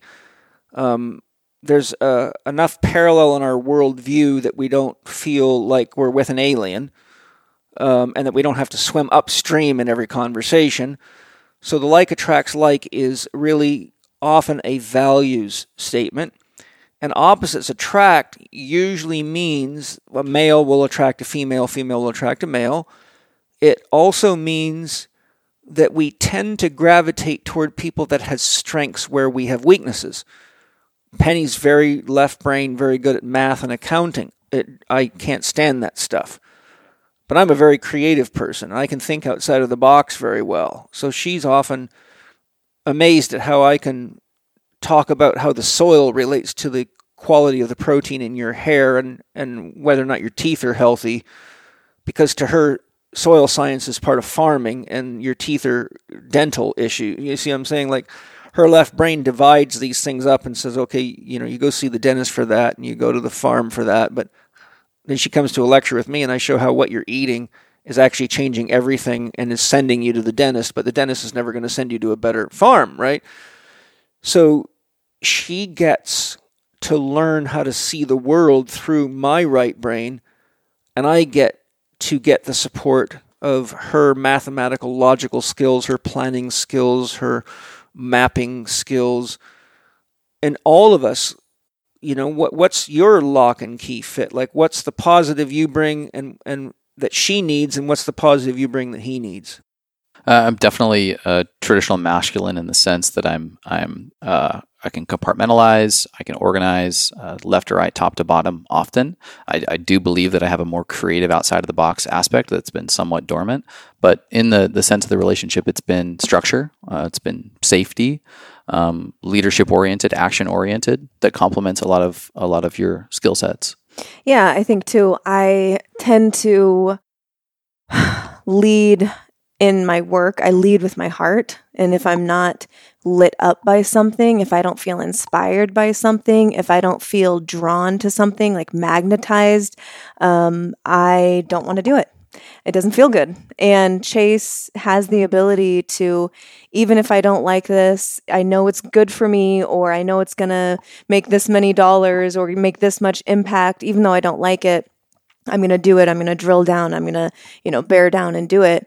And I think that it actually does bring a complementary nature to our business, because I'm constantly reminding him of, leading with your heart and how important that is. And you're constantly reminding me in a beautiful way now. Like, I think in part one, it would have butted heads a little bit, but now we're able to appreciate and celebrate the differences rather than seeing them at odds, which I think a lot of people, that's why they might struggle in business, is because they see why aren't you seeing it the way that I see it? Because this makes sense in my brain, and how does it not make sense to you? So now I think we're in a position where we can recognize and celebrate. But certainly he's reminding me of we need to also pay attention to the metrics. We also need to be looking and making sure we're profitable. These are the things, let's put it in an Excel spreadsheet. And my brain does not work that way. But I think we have a good complementary nature of heart and mind together.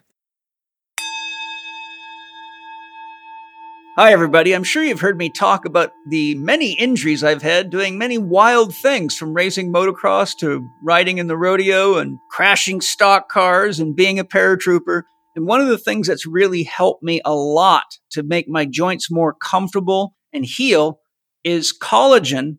And Bioptimizers has just come out with an amazing new product called Collagenius that actually goes way beyond anything we can get in the standard collagen supplementation classification. And I've got Mark Effinger here, who's the Chief Product Officer at Bioptimizers, to tell us about their new product, which I'm very excited about. Mark, tell us what's unique about Collagenius. Well, thanks, Paul. I really appreciate this, by the way. So Collagenius came about as an accident of my lab assistant trying to compartmentalize different mushroom extracts from 1-to-1 all the way to 100-to-1. These are all medicinal mushrooms, and they're all organic. And we were finding this really interesting overtone of chocolate and cacao coming out of these mushroom extracts. And the more extraction we got, the further we got down the extraction lane, the higher the chocolate notes would come out of these. So me being a more of a scientist, I was trying to cap these things. She, being more of an incredible chef, decided that what if we could flavor these up, and us both being over 50 and me having some of the same experiences you have in breaking bones and tearing muscles and tendons, decided, wouldn't it be great if we could take the benefits of collagen and the restorative and tissue repair and combine it with these micronutrients that are available in mushrooms that activate the collagen and make it bioavailable. So we started blending those things up, and as a result, we came up with this nootropic, this brain-enhancing mushroom stack that is also a super collagen enhancer. And those together became Collagenius. That's so amazing. I just love the exploration. I love the marriage of your wife's chef skills and your science skills. And that's just the magic of a healthy relationship. And that really describes my relationship with Bioptimizers. Just magical, because I love all their products.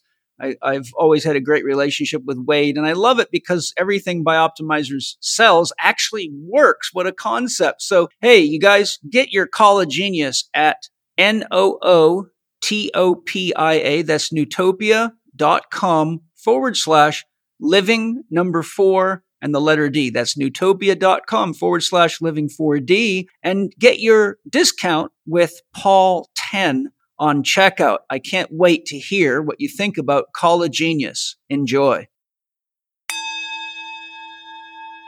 It's interesting because with the like attracts like and the opposites attract, we often seem to attract partners that in some way are like our parents. Oh, we do for sure. But I can give you a whole explanation on that one. But they look sometimes opposite, so that Yeah. we're not marrying our mother or Yeah. our father, right? And so, to me, it's quite amazing when you think about, like, my first wife was from Brazil and Kara's from Idaho. How many different people had to mold both of us into the people who we are, all of the choices that were made, all of the different decisions we made to live here, to go to school here. I mean, you've talked about this before, but literally the whole universe Is involved. has to conspire Yep. to make this lock and key fit. Yeah. It's truly phenomenal. And, one of the things we talk about in my course is that we have these blueprints that we're quite unaware of. Mm-hmm. How our parents were married, what their marriage was like, Mm-hmm. the way they related to us as children, What they expected from each other. their expectations of each other, their relationship, their ways of having conflict, Mm-hmm. how they were around money or how they were around Mhm. professionally. Usually from the ages of, birth to 7 or 10 years old, we form these blueprints, Mm-hmm. and we're literally attracting somebody who usually is a lock and key fit to dream up in the relationship. Really, this part of ourselves that we're unaware of, this unconscious Yeah. part of ourselves, so that we can actually have an experience of learning. Yeah. And one of the things that Arnie Mindell talks about it is that he says that, we think we're in bed with our intimate partner and there's just two of us, but ultimately there's about 30 or 40 Yes. people Yeah, in the yeah. room. Yeah. He calls them ghost rolls. So orgies are more common than we thought. Right. With Yeah. ghosts, at Yeah. least. Yeah. So you're there with your partner, but all, right behind you, first of all, it's all of your parents' views on sex, and it's your, religions, and it's all of the trauma you've had and all of the past relationships you've had and your grandparents and where they came from. And all of these things are moving around and creating this blueprint that's moving through us. And so it really creates a lot of awareness to be able to sit back and reflect and understand what are these pieces that are moving through us. And what's really helpful is understanding these things in our partner. Mm-hmm. So that we know if I'm there with Kara and she's getting upset with me about something, it's not this personal thing where Kara is mad at me. Mm-hmm. I could almost see her grandmother that was abused or repressed behind her. I could see this lineage of women that didn't have their voices heard. And by actually doing that work, you can depersonalize it, which helps you manage it and helps you move through the conflict to create deeper intimacy. Yeah. There's a system in Native cultures called the Native American Family Matrix. Are you familiar with that? Well, basically, it works on psychic energy. And so what you do is you take a piece of paper, poster board usually, depending on the size of your family, and what I have people do is just cut out a little square or a circle or make a unique shape for each person, that feels right for them. Like, this one's a banana, this one's a half a moon, this one's a star, this one's a square. And you write that person's name. And you want to do this with, it's most important to do it with everybody that's alive, not so much dead ancestors. And then what you do is you put yourself in the center because it's for you to navigate. So I would say this is me in the center, Paul. And then you start with your core family members like mom and dad because they have the most impact on you. And then brother, sister. Then you go to grandma, grandpa, uncles, aunts, and you sort of work your way out from the core of the family because that's how the energy flows in a family, from the center out, right? It's unless you are in a weird situation where maybe your mother works all the time because she's a single mother, and so your uncle comes to take care of you during the day. Then you might have to change the dynamic, but it should be really based on the amount of time, exposure, and contact you have, therefore influence that person has on you and you on them. And so what you do is you put yourself in the center, and then you say, you use this to represent the psychic landscape. And so then you say, okay, I'm going to take my mom, and I tell people, touch your finger to the circle of yourself, and then take the piece that represents your mother and move it and feel what's happening inside of you. How close does that mother piece get? Does it make you feel better or more stressed? So you keep going, almost like you're playing Ouija, until all of a sudden you feel calm and centered in yourself, and you say, okay, we're going to put mom right there. And then you take dad, and you'd go through, and you might find dad is sitting right next to mom, but you might find he's way over here. And normally you'll see that relationship actually mirrors their working relationship with each other. Mom and dad are not close. They don't get along well. They're Catholics, so they're till death do you part. So they're sleeping in different bedrooms. They don't have sex anymore. They argue and fight all the time. But if you put mom and dad too close together, you'll feel that creates chaos inside of you, and it creates stress. So ultimately what you do is you keep moving the pieces around. Once you get all the pieces on, then you got to go back and say, does mom still feel good with Aunt Betty there and Bob over there? And you keep moving the pieces until you have this sense of stability inside of you. And it's a crazy thing. I've done it with a lot of people. And it's real normal for people to report back to me that within a day or two, all of a sudden things are changing in their relationships. Wow. People that used to be real stressful and irritating are not bothering them anymore. People that didn't get along start getting along.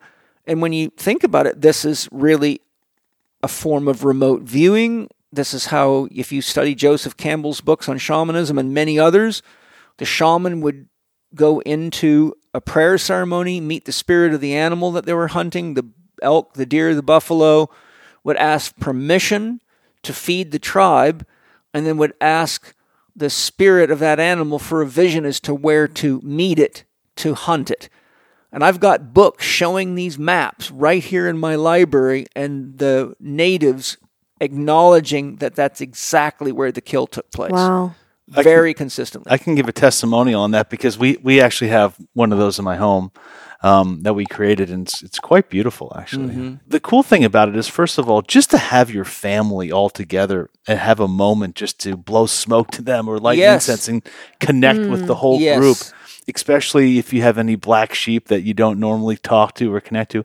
It's a way even to have safe love to people that you don't want to maybe communicate with on a daily basis. But, interestingly, when you look at that as a Native American wheel, the Native American look at the four directions and then even the non-cardinal, the 8 directions, all as having very specific energies. Yeah. Right? So when you put something and you're finding the place, okay, this is in the northeast, this is in the southwest, it relates to a type of energetic design, an element, earth, water, fire, air, or archetypal design. Archetypal energies of the design of energies of how energy moves, how dreaming works, how the elements work together. So you're working with all of the sort of the symbolic archetypes that create everything. So it's not just like this, thing of putting people around. It's when you move and you see that your mother is in the south, you can recognize maybe that the south is a healing place, a place of plant medicine, the place of water, the place of fish or snakes, and you can more understand why she's in that position versus maybe your brother's in the north, the place of dreaming and inspiration and calling in a new vision or a vision quest, and it's a whole relational thing. So when we made this, and we also at times have done it using biogeometry to see what piece on the board goes where based on relationships of biogeometry. We've had wild things happen. Like the day of making it, at least 3 or 4 different types of relationships of people calling each other that hadn't spoken, or and it's not always like a positive in your mind thing. It could be 2 people that have been in thinking about getting divorced for a while, having a lot of fighting, but then it facilitating change where they separate, right? It's not just this magic thing that everything's going to be happy, but it makes things move. It allows the energies to flow. Yeah, so people, anything that's stuck, which is interesting because like in process work, we study coma work. And in coma work, the goal is not necessarily to bring somebody back from a coma. It's to help them either wake up or pass over. The problem is the stuckness. Yeah. You don't want someone to just be on life support, stuck for 6 years, getting pumped. It's either helping them transition or helping them pull back. And I think it's the same idea of the wheel there. It's great. I mean, like, we get questions often from our show where people will want us to convince them to continue to stay in their relationship. Yeah. Oh my gosh. And it's like, hey, we're not here just anti-divorce. You might literally need to get divorced. You might need to move on. Yeah. If you're stuck in a miserable state and you're unwilling to work on it, and you're unwilling to move on, I mean, you're torturing yourself. We ultimately don't tell anyone what to do because we're not in the relationship, and we can't ultimately, nor do we want the responsibility of having that influence of, if they should stay or they should go. But we give them things to consider. But it's a lot of people are looking to be convinced to stay, even when it's totally toxic, totally that's dysfunctional. Christian programming, right? Up, straight down the line.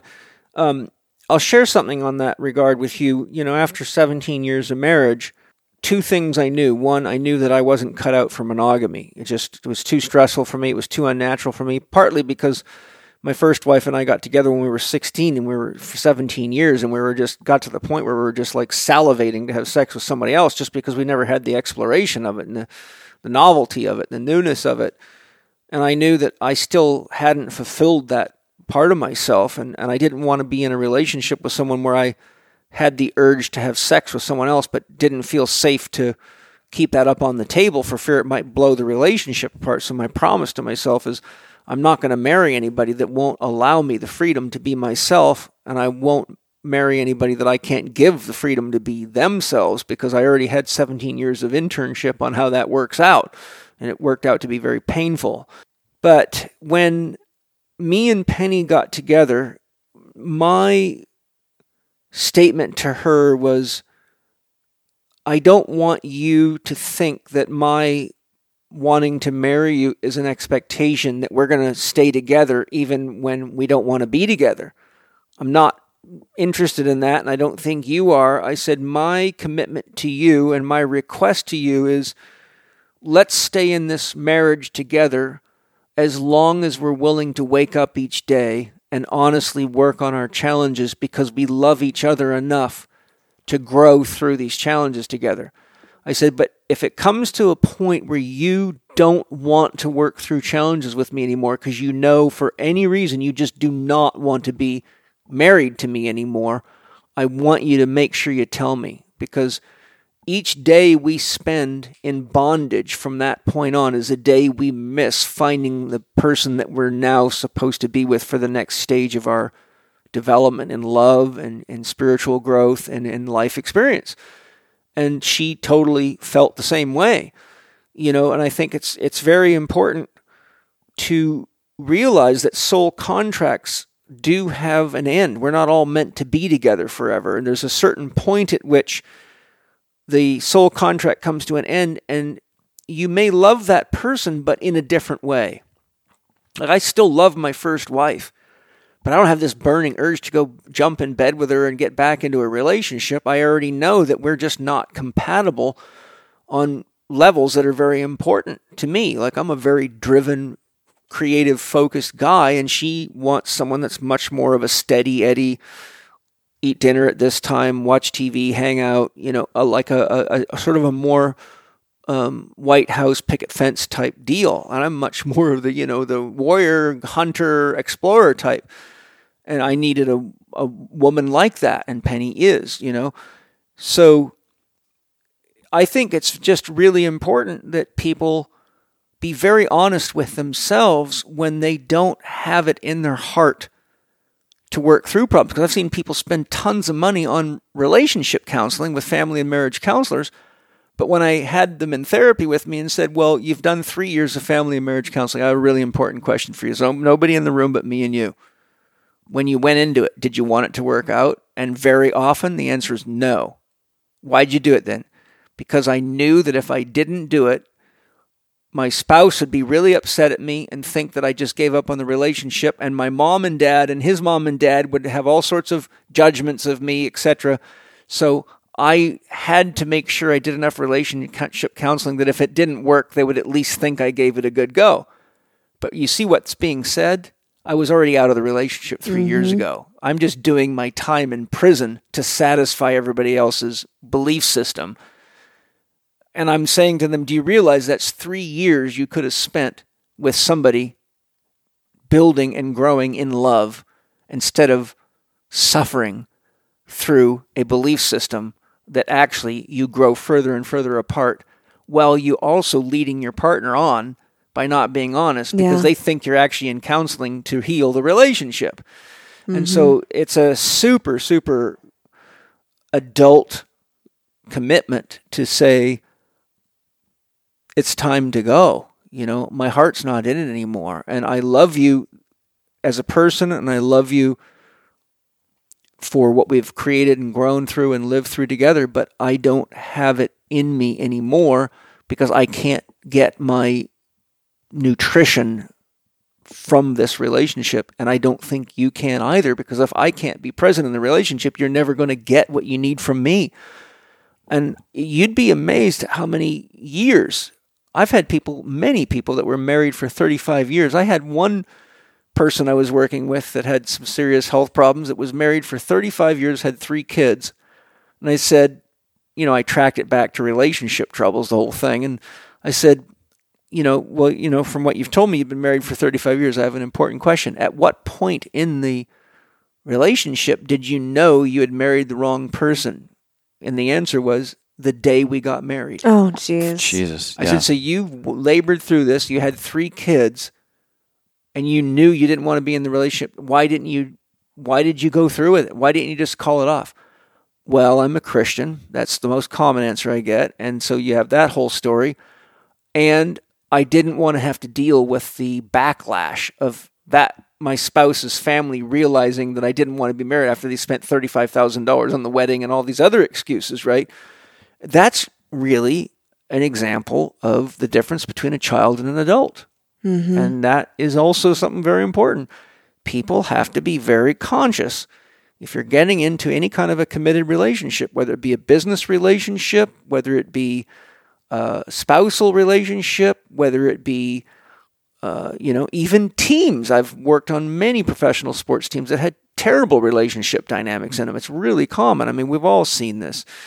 And so if you don't get clear on what the adult commitment is to the relationship and how to define when the relationship actually has reached its pinnacle or its, shall we say, scope of function, then you actually can revert back, because then what happens is you get so stressed, your shadow starts coming out, and you actually start blaming everything on the other person. And if you get 2 people doing that, then you end up with 2 people kind of working in completely opposite ends, different directions, hoping to get a better result. And it never works. They're both in voluntary prison. And the children are in a disastrous environment in a place like that.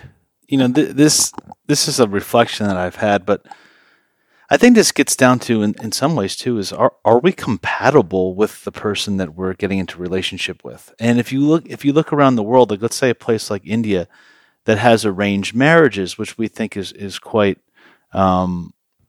stressful, archaic, scary, yeah. Right.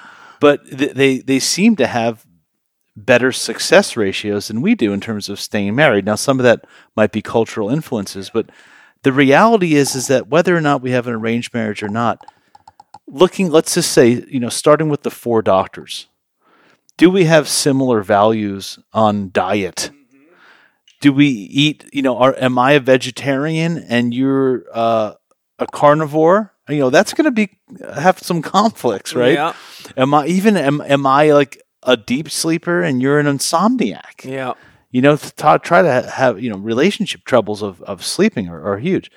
Well, how much movement do we need? What are our values around movement? What makes us actually authentically happy? Yeah. What is our energy like? Are we like a really like up energetic person, or are we kind of like lethargic, low key? How do we feel? How do we think? What are our dreams? How do we use our discernment? And what's the level of our soul? Evolution in terms of what are we interested in life? I mean, these are things that I don't think we really think about before getting into relationships, but they seem to be the things that ultimately drive us apart. Mm-hmm. Absolutely. One of the things that we did absolutely right when we got back together, we were divorced for 3 years, and we'd organically reconnected and just like absolute spark. It was completely beautiful and amazing. But before we went any further beyond just the infatuation of this part 2 to our relationship, we sat down and said, hey, what are your non-negotiables? That's critical. Before we start this thing back up, after all the hell that we've been through in our divorce and our history, what are the non-negotiables? And it was an authentic expression of who we both were, because we weren't the Christian kids that got married super young like we were in the past. And it was, hey, health is a critical component to my life. Hey, I'm not a Christian anymore. I'm deeply curious about what else is out there, and that's going to be a huge part of my life. I'm not interested in getting married anytime soon. And we both shared these really critical parts of our life during our individual journeys away from each other that had become so deep into our own constitution that we're going to be non-negotiables before we set the table for a part 2 to our relationship. And we readdress them because they do change, and we talk about curiosity, and we come back to these ideas of, hey, where are you at with this now, today? And it's been an absolute, game changer. Absolutely. That's what I call the must-have and the must-not-have list. Yeah. This reminds me of an exercise that Paul gave me before I got into a partnership with Kara, and it's called writing your shadow vows. Yes. Okay, so we all have these vows, like I'm going to be with you forever, and I love you till the this. pie in the sky. But it's like consecrating or writing down, when I don't get this need met, like if I don't have time to exercise, if I don't have time to go on retreats, if I don't get enough sex, if I don't have enough sex, huge. This is what you're going to see. Yeah. A really pissed off, angry person, and I'm going to be grumpy, and I'm not going to be nice to be around. And writing that all out and agreeing to that. Yeah. It's okay, I understand.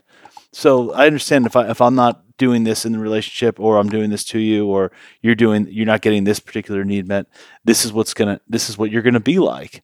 And then having the partner do that as well. And then you understand it, right? Because you say, like, if you, let's say, need sex at least once a day, which isn't that unusual for a healthy male or female, my God, females can mow a male down if they're healthy.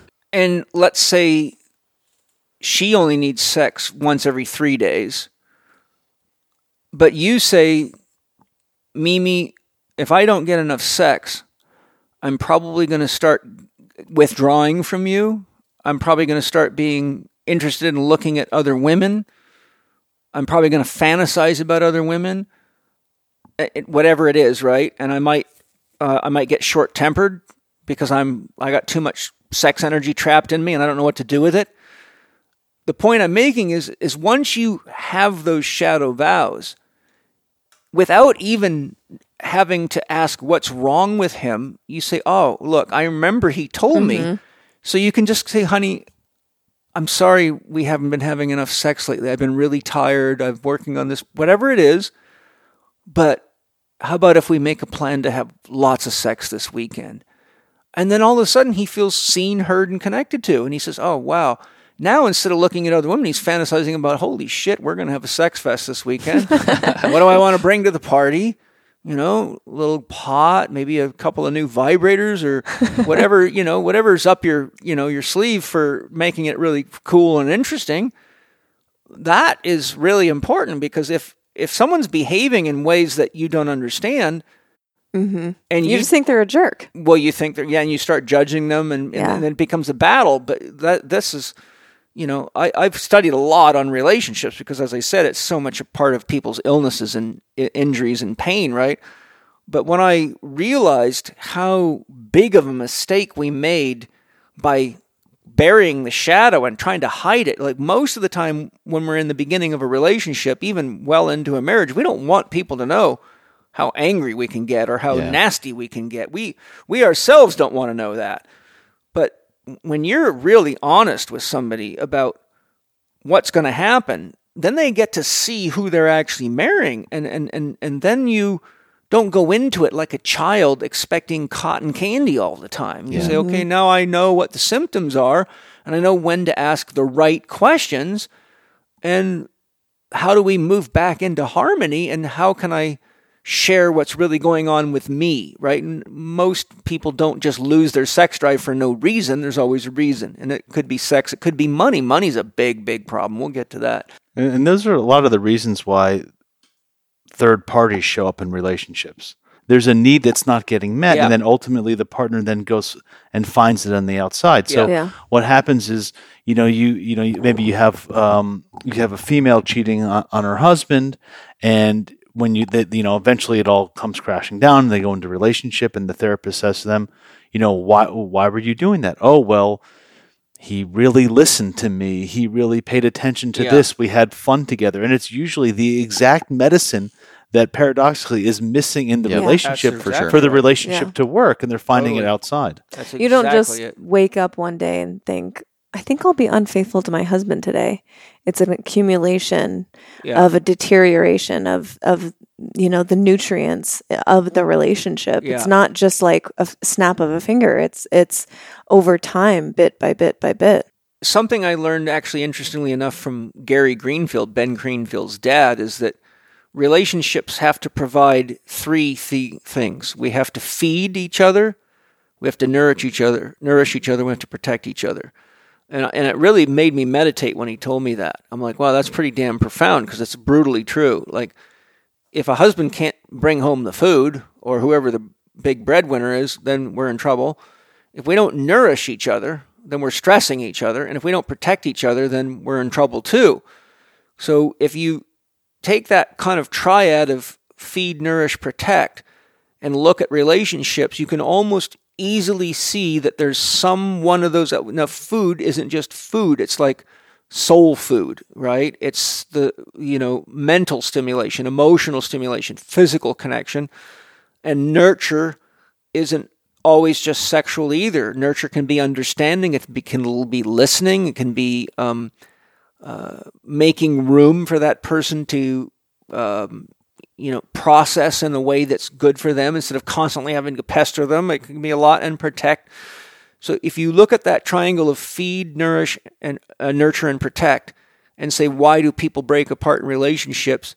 It's pretty easy, because once I learned that, and I look back, okay, all the people I've counseled and coached in my career, how many of it had something to do with food, feeding the soul and the being, nourishing the being and protecting them? And it's hard not to find a relationship that doesn't hinge on one or all three of those things. And what's interesting, too, is that's the Native American definition of success. Is it? It's not accomplishment. It's not achievement. It's how many people are you taking care of? Yeah. How many people are you nourishing? How many people are you feeding? How many people are you protecting? What an idea. Yeah. It's Ram Dass going to India and sitting in front of his guru and with all these big ideas, and he's saying, what do I do? How can I have an impact? And he's saying, feed people. Yeah. It really comes down to that. That's to the Eastern mind, or to the native mind, that's much more tapped in. The level of a highly successful person is one who feeds, nourishes, and protects. Hi, everybody. I know that you're all aware of the importance of vitamin C. There is a mountain of research on it, but not all C is created equally.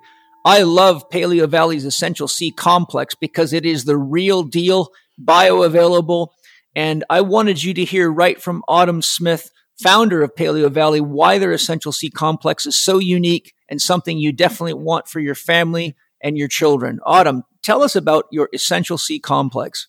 Well, I was shocked to learn as a holistic nutritionist that over 90% of the vitamin C on the market is derived from genetically modified corn, and then it's processed with highly volatile acids. And so I knew I had to find a better way to get all of the powerful benefits of vitamin C. So what I did was I dove into the research, and I found the 3 most vitamin C rich superfoods on the planet. That's unripe acerola cherry and camu camu and amla berry. And then I just packed them into capsules.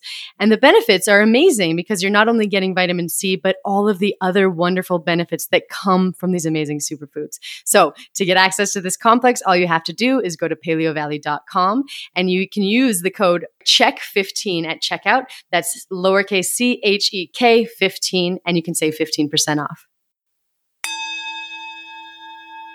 think I'd like to kind of close it up on a couple of key points. And one of the things I would like to really look at efficiently here is the common challenges to abundance in relationships. So I will state what these things are in my observation, and I'll let you guys comment when I get through the list as to anything that you want to add. So one, lack of a clear dream, goal, or objective. And in my relationship coaching with people, which is a lot, I always work with the I, we, all model. I say, okay, first you have to identify what is your dream, goal, or objective for yourself. That could be your personal, professional, or spiritual dream, goal, or objectives. You should cover all of them because they can be very different, right? Your personal objective might be to do shadow work, and the other ones might be to do communication work.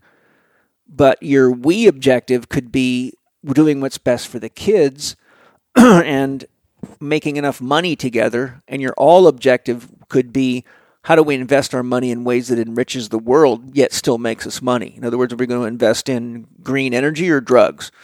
These are value statements, right? So have a clearly stated dream, goal, or objective for yourself. Then meet with your partner and say, can I meet this without obstructing your ability to meet your personal dream, goal, or objective? And then our we objectives, how do they match up? Are we in harmony with what we are doing together and what we represent together? And what message is that sending to the world? What are we inspiring in others? And if we have kids, what are we teaching them? So how they're going to navigate themselves, their relationships in the world. And wherever there's a conflict, then you have to sit with each other and say, how can we find a healthy compromise? And then you got to go back to your must-have, must-not-have list. Because whenever it comes to a compromise, if it trespasses your must-not-have or your must-have can't be met, then you have identified shall we say, a short circuit in the relationship, and that's going to potentially start a fire. I've been doing this work for almost 40 years. I've never met a single couple that's ever been taught to do this or done it. It's crazy. Like, this is just like critical. The next is becoming aware. There's a lot of books, as you know, on love models out there. We have very different ways of loving. I could give a lot of examples, but I think everybody knows that we feel loved in different ways. Mm-hmm. For example, a lot of people love by giving gifts, but if I get gifts, but I'm not getting the support that I need, the gift almost feels like I'm being leveraged to compensate for them not giving me the support that I need in the relationship. So, how do you express love? So one of the things when I went through relationship counseling with my first wife, they asked us to identify what makes you feel loved. And then you answered the question, I am loving you when I. What makes you feel loved? So I know how to love you. And I am loving you. So I am loving you when I bring home enough money to feed the family. And she says, I'm loving you when I'm taking care of our kids or whatever it is. Because if you don't know when it is that you're being loved, you can actually only think you're being loved when that person's giving you gifts or when they're doing whatever it is that you think is love, but not realizing the person's just loving you wholeheartedly, but that's just their way of expressing love, right? So I'm loving you when and I feel loved by you when. Critical questions to get addressed, right? Next is poor communication skills. We don't have good systems for communication. So the book I always recommend is Nonviolent Communication, The Basics as I Know and Use Them by Wayland Myers, PhD. Phenomenal little pocket book on the essentials of nonviolent communication. It can save relationships of every type, personal, professional, spiritual, business, whatever you want to call it. Communication is critical to all those, and even our relationship with ourselves. A lack of awareness, like just having a lack of awareness of what's happening.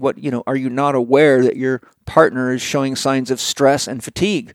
Are you not aware of the fact that you're running low on money, but you're spending money like you have lots of money? A lack of awareness in a relationship can lead to some real shockers of a problem, okay? So cultivating awareness on what's important to you. And the way you do that is what are our weak spots together? And one of the most common weak spots I run into is money management. Money is the the kindling that lights the fire that burns down a lot of relationships. So look at where you're needing awareness, which usually by about the second year of a relationship, you start seeing the patterns of, wow, neither of us is very good at managing money. So we're $30,000 in credit card debt right now, and we're buying a bunch of shit that we can't afford because we watch too much television. And believe it, okay?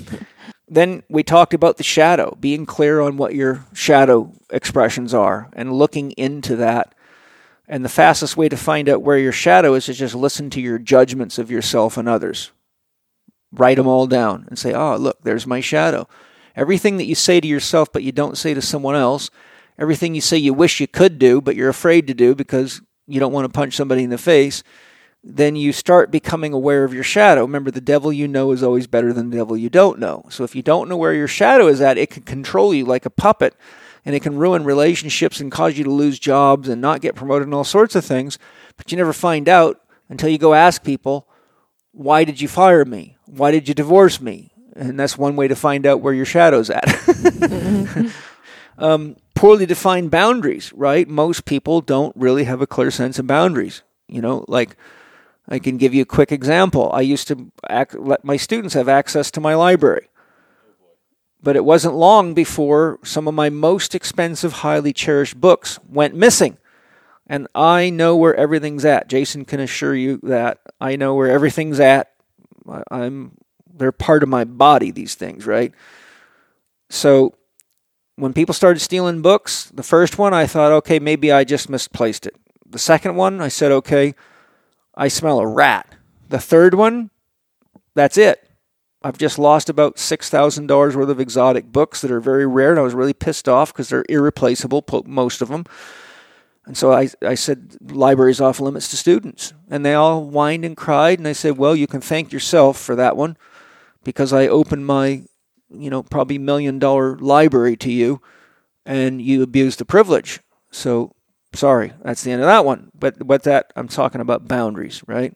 And sometimes we have to have our boundaries trespassed before we learn how to clearly define them. Expectations. If you have expectations in a relationship, they need to be clearly stated. That's what our shadow vows tell you. If I don't get enough sex, this is what's going to happen.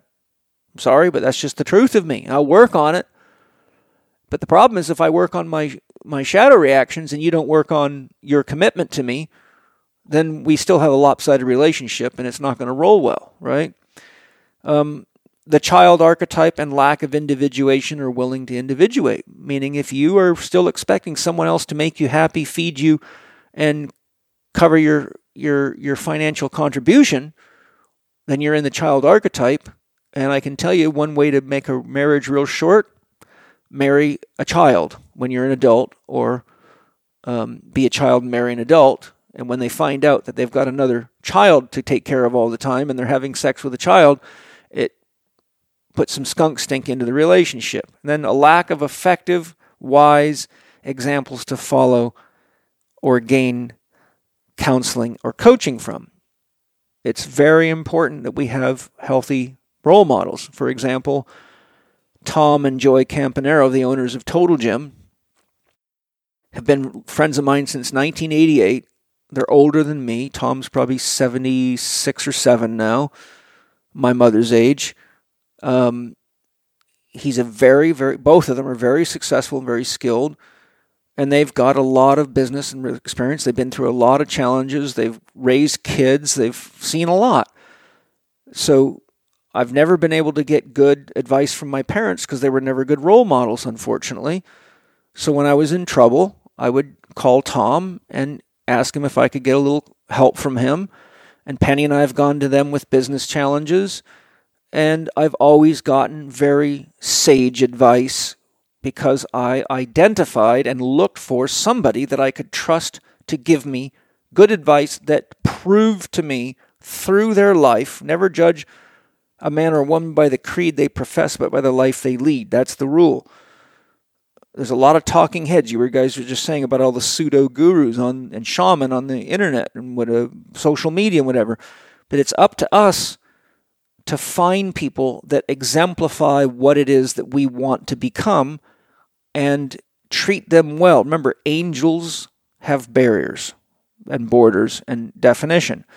The point is, you never abuse an angel. So for me, I don't ever abuse my relationship with Tom Campanaro, no matter what, because that man and his wife have been a valuable resource for me to learn and grow and become a more successful, more abundant human being. Okay? So as I sat down to think about relationships for this podcast, I thought, what are the most important things I've learned in my 62 years of relationships at every level? And those are some key ones. So feel free to add if you guys have anything to add to that. Sure, I can go. You really nailed it pretty good there. But some of the things that have been helpful for me, and just kind of riffing off of what you said, the first one is, what's your relationship myth? Yes. Why are you? That's the dream. Yeah, why are you in this? And so for me, one of the ways that I've learned is that it can be very helpful to look at the way that you met and the way you came together as if it was a dream. Mm-hmm. For example, when you and Penny met, it was the dream of the Czech Institute. Mm-hmm. And ultimately, the Czech Institute has really been that glue or that grease that has kept your relationship healthy. Yeah. When you guys met for part 2, you met at a wellness conference. Mm-hmm. And here you are having a beautiful relationship around wellness and a podcast around wellness. And really, that's been the dream that keeps you together. The same thing for me. When I met Kara, our first date was at a wolf sanctuary, and we learned a lot about how wolves relationships work together in a pack. Yeah. And our, the biggest complaint that I receive from Kara is often that, I'm not thinking as much about the pack, and I'm thinking more about, my career, let's just say, and really nourishing everybody and recognizing that everyone in the family is important. The same way you can look at your earliest childhood memories of relationships. My earliest childhood memory of being in any kind of relationship was my dad was holding me on his shoulders, and it was holding my brother in his arms, and he accidentally dropped my brother. And so for me, I've had to recognize where am I putting myself up on a pedestal, but maybe dropping another person in relationship, and being really mindful of that. And then also recognizing that I need to pick up and lift up other people. Yes. So looking back at the dreamlike way in which relationships come together, looking at the symbols, looking at the signs, and looking at what was this whole thing about can really be a helpful way to stay on the dreamline. The next one is looking at the moods. The moods of when things are happening good, and what are the moods or the low moods when things don't work, and really being aware of them. And that gets into this whole idea of roles. We talked a lot about today how, one partner may have a particular role, like, I like to have sex every day, or I always initiate sex. And then there's a partner that likes to have it once a year, and then God forbid. There's usually a parent that is dealing with the money, and there's usually a parent that's dealing with the household, and there's a parent who's a disciplinarian, and then there's the fun parent, and we get into these like roles and these ideas of who we are, these belief systems in relationships, and really recognizing them and stepping into some fluidity. And also, I think, becoming aware not to be fixated in your role. Like if, I'm the disciplinarian only when the shit's hitting the fan with the kids. Like if the girls are at their wits' end, they say to the kids, I'm going to go get daddy. And they know it means get it together. But sometimes it's important to exchange roles so you don't get too fixated in that. That's exactly my point. The key is to have fluidity. And what I recognize is if I'm getting upset that, why is Kara always being this disciplinarian? Why is she being tough? Yeah. The moment I step into that role, I automatically see, it's like you're playing tug of war and you're holding the tension of the opposites. I automatically see her move into a more fun role and relax that polarity. So, if you're always the one who initiates sex, let your partner initiate. If you're always the one who makes the decisions around the money, let your partner make decisions around money and really kind of step into that and move. It is important as well to recognize that while we need to have fluidity in roles, we do have different skill sets, and creating like department heads. Like at the end of the day, if there's an educational decision to be made about the Czech Institute, you might ask Penny or Angie, but you're going to be the one who makes the decision. If there's something that might be said about an educational decision for the kids, it might be Angie's department. Yeah. And so, recognizing what the strengths and the weaknesses are, but also having fluidity in them. Another key one in relationships is conflict work. Yeah. One of the biggest challenges we have in conflict is not being able to step into the other partner's shoes. Yes. Not being able to see from their perspective, not being able to see how are we somewhat like them, and how do we maybe even in some way need their energy in our life, because that's maybe the reason why we're attracting them into relationship. You also touched on communication styles. I did, but before you go, I want to stay on conflict.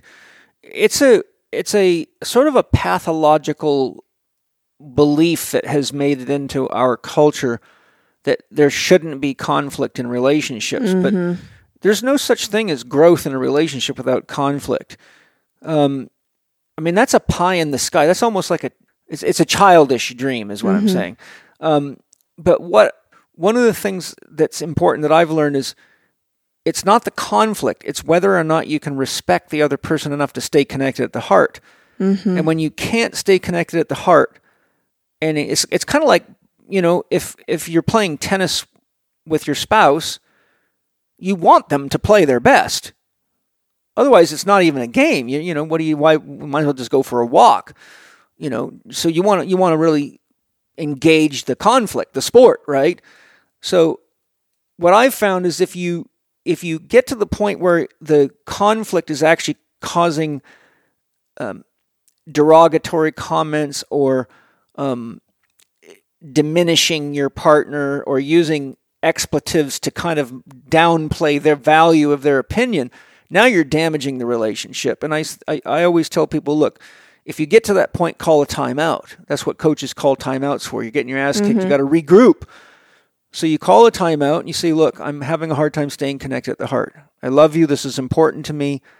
But let's come back to this when we both can, really look at this with open eyes and stay connected at the heart so that we're really genuinely supporting each other in resolving this. And then be brave enough to take a time out, and that's where healthy detachment comes from. So you got to put it on the shelf until everybody's level-headed again. And so I think that the summary of what I'm saying is, if you want to have a healthy relationship, you need to have room in the relationship for conflict. And that doesn't mean you have to wrestle and fight and, whatever. It just means that you have to have room for someone to have a different opinion than you, and even room for them to get pissed off.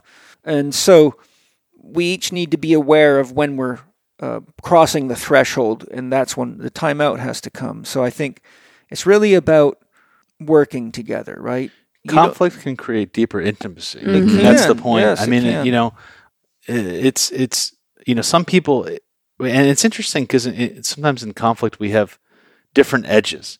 Yeah. Well, my edge may be standing up for my point of view, and my partner's edge may be seeing from my shoes. Right. And so we all have an ability to learn. And then some of us have edges to not being in conflict, right? There has to be this cycle of rest and repair and harmony, and then standing up for what we really believe in. Yeah. And then recognizing that we only, no matter how right we may be, even if we're dealing with something that it might be really wrong on the other side, we only have some portion of the truth, and that voice matters. Yes. And that opinion matters, and we can learn something from it. And through that understanding, through engaging in conflict in a healthy way, we can learn more about ourselves, and we can create more intimacy ultimately. Yeah. So that it is really a key point. You mentioned on communication style, and I think it's really important to recognize that we all come from different heritages, right?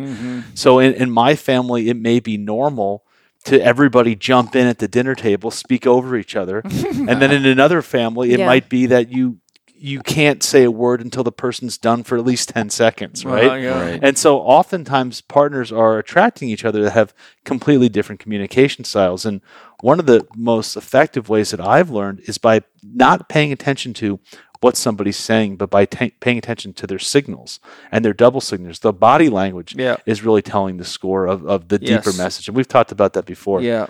Just like in our own life, we have this primary personality of what we identify with, like how we would introduce ourselves at a party. I'm Paul Check. I'm a podcaster, I'm a father, I'm a this or that. There's this whole secondary nature of things that we don't normally identify with that we're kind of evolving into. I think it's really interesting to think in a relationship. So what is the identity of our relationship? Who are we? What do we identify? What groups do we identify with? How would we introduce ourselves? And where can we grow as a couple? What if we were dreaming at night together?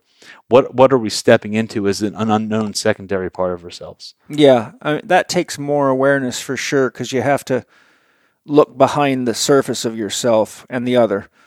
Yeah. And look for the subplot, so to speak, Like, a good movie makes you think you know what's going on. Right. But you realize you didn't know what was going on at the end when the twist comes and you go, oh my God. So the thing is you can't find the subplots if you're not present. Like, you have to really be present. And as I say to people, look, if you're 10% not there, that's 10% of you that's not in the relationship, and that's 10% I can't access. That creates a 20% deficit in the relationship. Now, to put that in perspective, if you're flying from LA to New York and your pilot's 20% off, you have to ask yourself, where are you going to land? Yeah. Right? That's a long ways off. So oftentimes we don't realize that small errors of not being present can create huge errors in destination. And that's the dream goal or objective, right? If we don't have our compass tuned to the same dream goals or objective and we're not present, we can find ourselves never arriving. For example, people say, we're going to buy a house. We're going to buy. You've been saying that for 15 years. Why is it not happening? Oh, well, he wanted a new car. Well, yeah, but that's a departure from the house. So you see, if we're not really present with each other and where our kind of shadow tendencies are with the use of money or the use of our energy or whatever, you run into these kinds of problems. So the point I'm making to affirm your point is the subplot requires being present in the relationship or you're never going to get it. And the surprise at the end might be a deal breaker. One of the big things I think is recognizing our own rank in relationships because oftentimes, for example, we can be, one of us could have more money than the other person when we're coming into the relationship. So we have a various economic rank. Yeah. One of us may be a man or a woman, and societally that holds more rank. One of us may be of a different skin color or a different religion, or and that could hold a different rank. We all have different psychological rank. I may be a corporate CEO and have a lot of rank at work, and I come home and I just get run over by my family when I have very low rank. Or I have very high economic rank and very low spiritual rank. Yeah. Or I have a particular maybe a particularly low psychological rank where I go into relationship counseling. I can't even express myself. Yes. So I think recognizing that there's various different types of rank and power, recognizing that having rank in a relationship is a responsibility and a privilege, and to use your own power to raise up your partner to get more on an even keel playing field. Yeah. But at the same time, recognize that you yourself have to recognize where your rank is low and do what you can to raise yourself up as well. And that's really important particularly with things like making enough money. There's a lot of money. People are under a lot of money stress today, right? So if you get one partner in the relationship that's not contributing or is not managing their tendencies to addictions like alcohol, which leads to them making excuses about I'm too tired or I can't do this or I can't. It can really overload the person that's carrying the responsibility or the rank of doing more than they should be doing because of the imbalance in the relationship. So, and it's important to have moments of renegotiation. Yeah, Kara and I have to do this all the time. I mean, we had to learn to say, okay, I don't want to have to cook 7 nights a week. Yeah, I don't want to have to be the one is the full responsibility of paying the bills or doing the kids or anything. I'm just saying, it goes both ways. Yeah. So, as relationships evolve and change, having moments of renegotiating the agreements is okay and important. Yeah, and that's where you have to be clear on what your dream goals and objectives are and where your must have, must not have, and You see, if you make a compromise, but you're not really willing to compromise, then what you do is just do lip service. So you end up having these renegotiations that ultimately just produce the same pattern of behavior, which usually triggers more shadow reactions, which ultimately, if you're lucky, it leads you to marriage counseling, and then they take you through the same shit again. You say, oh, we already did that. And the counselor looks like, did you really? Yeah. I've heard that 1,000 times myself as a therapist. Hi, everybody. Hope you're enjoying the show. I thought I'd take a minute to sing you a little song. Dr. Quiet, she is yin. Know how she loves to bring energy in. She teaches you how to rest, so your energy is always at its best. Hey! And I want to tell you a little secret. You know how I support Dr. Quiet?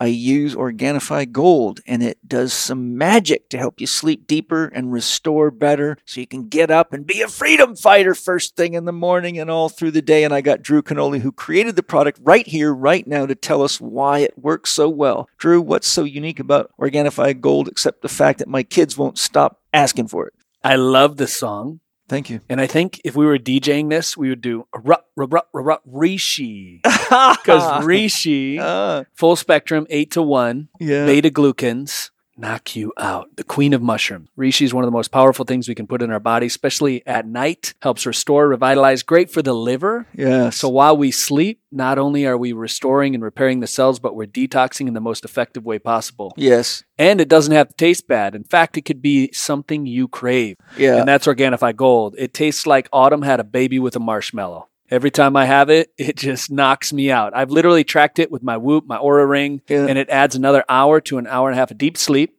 That's great. Ramen deep every single night. You know what's also really cool? Reishi is a wise man. It's not only the name of a mushroom, but a Reishi is a wise man. Oh, true story. Yeah. Yeah, I love that. It's absolutely true. I'm not pulling your leg. And how much wisdom have you and I gained from night school? A lot of wisdom. Yep. Yes, and you gain a lot when you can't sleep. You go, what am I doing wrong? And how do I get it fixed up? So, hey, one time when I was visiting you at your house, you made me a Organifi Gold as a hot tea, and I'd never realized you could make it hot. It's the best way. And I was like blown away. I'm like, wow, this is incredibly good. It tastes like dessert. Mm-hmm. But unlike most sweet things, if you take sweet stuff at night, you can't sleep very well, and it jacks you up. But this stuff was just so relaxing and so amazing. I was like, wow, this is incredible. And I know you're allergic to coconut. Yeah. Right? So, but what I like to do, and this is when I'm being bad, you see, there's a much bigger cannoli than the cannoli you see today. I would eat ice cream and all kinds of comfort food because I'm from Michigan. But one thing that put my cravings in check, I take a little cocoa whip. Yeah. I put it on top of this that's golden nice. tea. Okay. It is the best drink at night you could ever have. It's amazing. Yeah. I'm intolerant. I'm not allergic, so I did try it. It just makes me feel stressed, but I found that, if I don't overdo it, I'm good to go. Mm-hmm. So I'm really excited to have everybody try Organifi Gold because we all need to sleep deep and pay attention to what our soul tells us while we dream so we can work together to make this world a beautiful place for everybody and get our freedom back and get rid of the toxins in the government and other things we need to do. And now, for a limited time, Organifi Gold Pumpkin Spice is back. All the goodness of regular Organifi Gold with the flavors of fall, pumpkin, cinnamon, nutmeg, and allspice. Go to Organifi.com/check20 and use the code check20 to get 20% off your order of Organifi Gold Pumpkin Spice. That's Organifi.com/check20 and the code is CHEK20 to get 20% off your order. Sleep well. So yeah, these are all important points. Is that the ones you wanted to give? Yeah, I think so. I mean, the only other thing I was going to say was this thing about in relationships. One of the things that I've been working on recently is, and I found this to be really important for business too, is the concept of separation and return. Mm-hmm. I was on a trip with our buddy Dr. Nathan Riley, who you guys know really well, and I said to him, we're on a hunting trip, and I'm sitting with him in the woods, and I turned to Nathan and I say, "Let me ask you a question. Do you love your family more when you're away from them or when you're with them?" Mm-hmm. And it really twisted him because we all recognize that when we are away, we realize how much we actually miss and love our families. And then when we're there, with them, sometimes we take it for granted. You get caught in your routine. You get caught in the routine. You're going to work. You're doing your thing. I don't have time for that. And then you get away like I am now. And I'm like, oh my God, I really want to be with my kids. And I recognize that that's actually the key to really creating genius type abundance at work as well. Because when you're working and you're working all day long without having that time for the rest and the play to pull back and separate yourself from it, you don't give yourself that ability for that new novel idea to come in. Yeah. So really having that flow of separation and return in your work and in your work relationships and in your personal life, I think is a really key success to keeping the love go. That's where the saying "absence makes the heart go stronger" comes from. I think it does. And I think sometimes, I wouldn't say you need to just take a trip away to learn how to miss your family. I think really realizing what you feel when you're away and how important that is. Because I'll tell you a great example of that same phenomenon. People do a shamanic journey. And they go, oh my God, I'm going to say sorry to this person. I'm going to forgive myself for this. I'm going to forgive my dad for that and all that. And then it never happens. And then you get people going, oh, I got to do another journey. I'm like, I see people that have done 25 journeys, but they still haven't done the work of the first journey, right? So, we have to have some level. This is the difference between an adult and a child. You have to have some discipline and some commitment to love, because love is responsibility. There is responsibility in love. There's work. Real love comes with labor. There's labor involved in feeding. There's the labor of love that's involved in nourishing, and there's the labor of protecting. And I think that a lot of people get into relationships as a conscious or unconscious means of avoiding the work of love, which is never a good formula for a relationship. Anything from you guys, Dad? Yeah, just a couple things that come up, and in the realm of conflict and communication, the relationships that were modeled to me and surely us, there was scorekeeping going on, and an internal scoreboard of I've done enough good things. I earned myself the following. And so I think oftentimes men keep this tracker of the things that they're contributing in the dynamic of the relationship or in the family, such that they've allotted themselves this permission slip to maybe it's take off or crush beers with the guys playing fantasy football. But they're unaware or they make assumptions that their significant other is keeping the same scoreboard in their own mind. So first I would say be aware of whether or not you are keeping score in your own mind. And next step would be, what if you remove the scoreboard altogether? The relationship is not a game to be won or lost. And if you are score keeping, you're likely already playing a game that you have lost. And I think couples, a lot of the listeners that we get, are bringing their stat sheet of what he has done or what she has done into the conflict because they've been keeping track and they've lost before they've even engaged. And the second thing I would say to that is, when conflict arises, because it will, we waste so much time and effort in relationships talking about things that don't actually matter. So let's say the example is she is consistently looking at her social media when I'm talking, and I'm feeling triggered by that. Instead of the conversation being around, because it could be, everybody's got social media. I got to check emails. My family's reaching out to me. Making a commitment prior to engaging in conflict that we are committed to talking about the thing behind the thing. So it's actually not the phone and the social media. It's that in this moment, I don't feel respected. I don't feel like I'm worthy of your attention. And you can bypass a lot of the bullshit, which everybody's been in those arguments where you go on rabbit trails pertaining to seemingly unimportant things. If you can skip and get to the real value behind it, which is, hey, respect is a critical component to me feeling enrolled in this relationship. And if it's absent because of distraction or something else that might seem more important to you than me, it's going to be a challenge. And so oftentimes we're continually reminding people to get to the thing behind the thing if you're going to step into a charged conversation, because you'll save yourself a lot of excess breath on things that actually don't really matter, and conflict conversation that won't contribute to something productive once you're through it on the other side. So those are a couple things that came up for me. On the end note of that is you're bringing your partner, you're inviting your partner, you're allowing your partner to join in and to experience what you're experiencing. And that's true empathy, right? Is you're like, hey, it's not about the phone. It's about this. This is what I'm feeling. I'm bringing you into my experience. And that can't be argued with. You can argue about the superficial details and this and that, and it becomes very superfluous and unimportant and not productive. But if you're bringing them into your experience of what your experience is like, then it's a lot harder for your partner to come back and one up and this and that. Were you done? No, that's it. I'll keep mine really quick. The first two are in regard to keeping the spark alive, which is what we get asked about a lot. First is play. Don't stop playing. Play, flirt, dance, poke, tease in a loving way. Like, don't forget how to play together. Those that play together stay together. Yes. And your version of play might look different than the next couple's or whatever. Our version might look different than yours and Penny's or yours and Angie's or you and Kara. But it's important that you talk about what feels like play, or when you did have a playful moment, like express to your partner how much you loved that, how much it lit you up, or when you're in a moment of fun or flirt, just like being present in the moment and like, man, that was so great. And you connect over that moment and it's locked in your brain. It's like putting a pin in it on a cork board. And so your partner is more likely to remember and just have awareness that is important to you.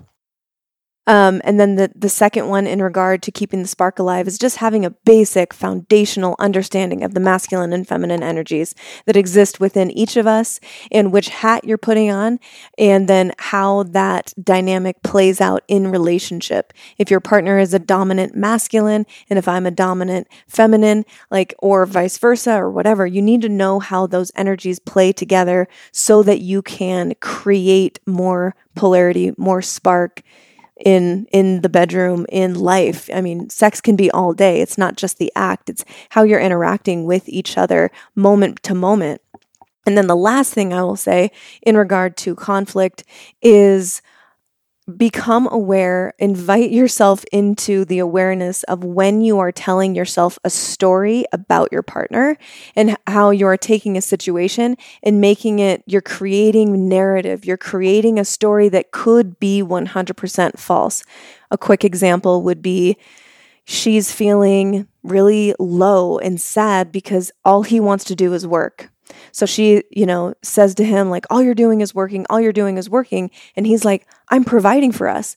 Rather, if she comes to him and says, the story that I'm telling myself is that when you're choosing to work, what I'm feeling is I feel sad, I feel lonely, and it feels like you'd rather be at work than with the family. Is that true?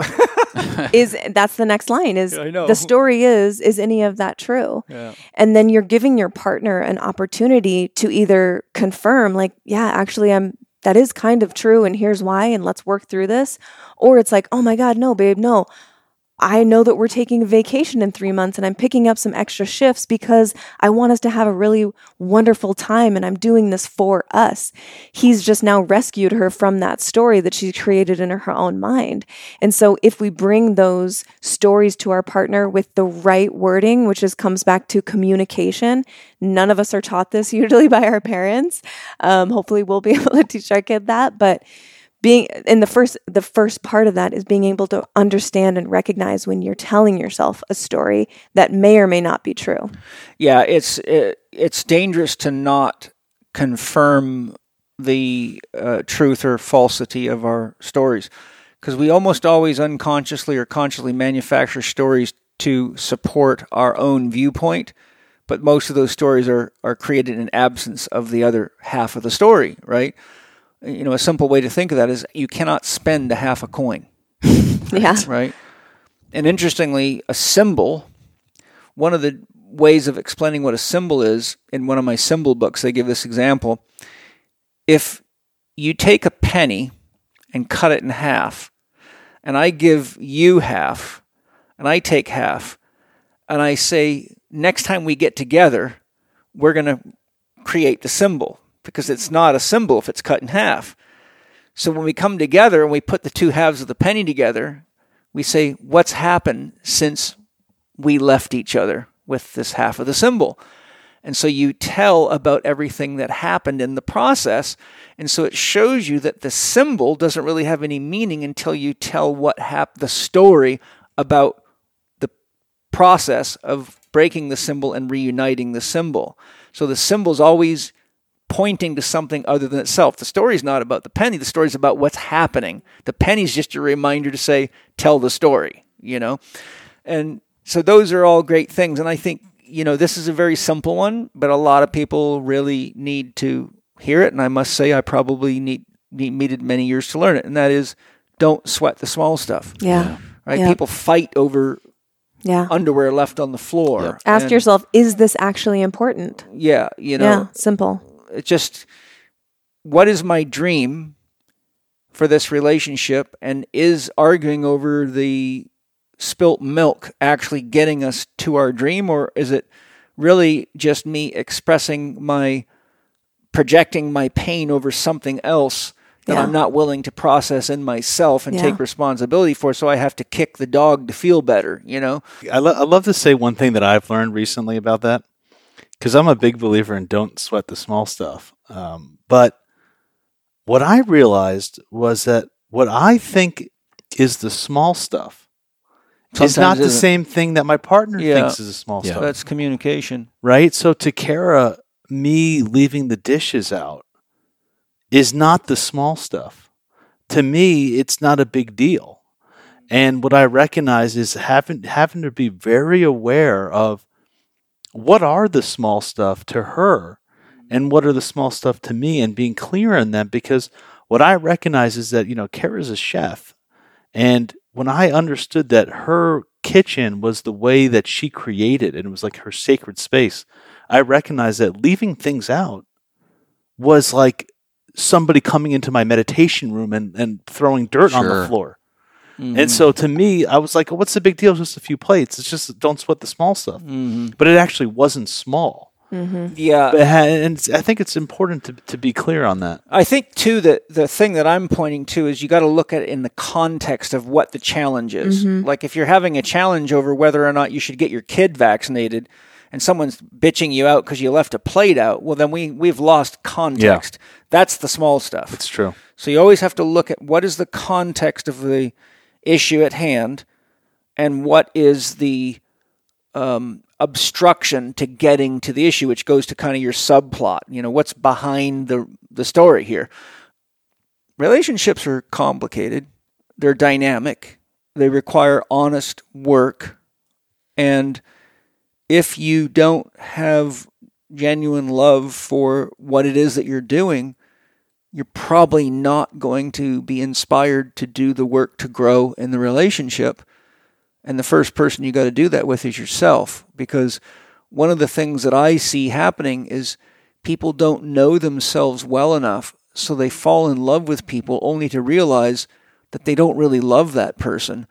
And that usually means you fell in love with your mommy or your daddy archetype, and you haven't figured out who you are yet. So that means you're still a child psychologically, but if you're falling in love in a relationship that requires adult responsibilities, it can really get tricky for everybody involved and painful.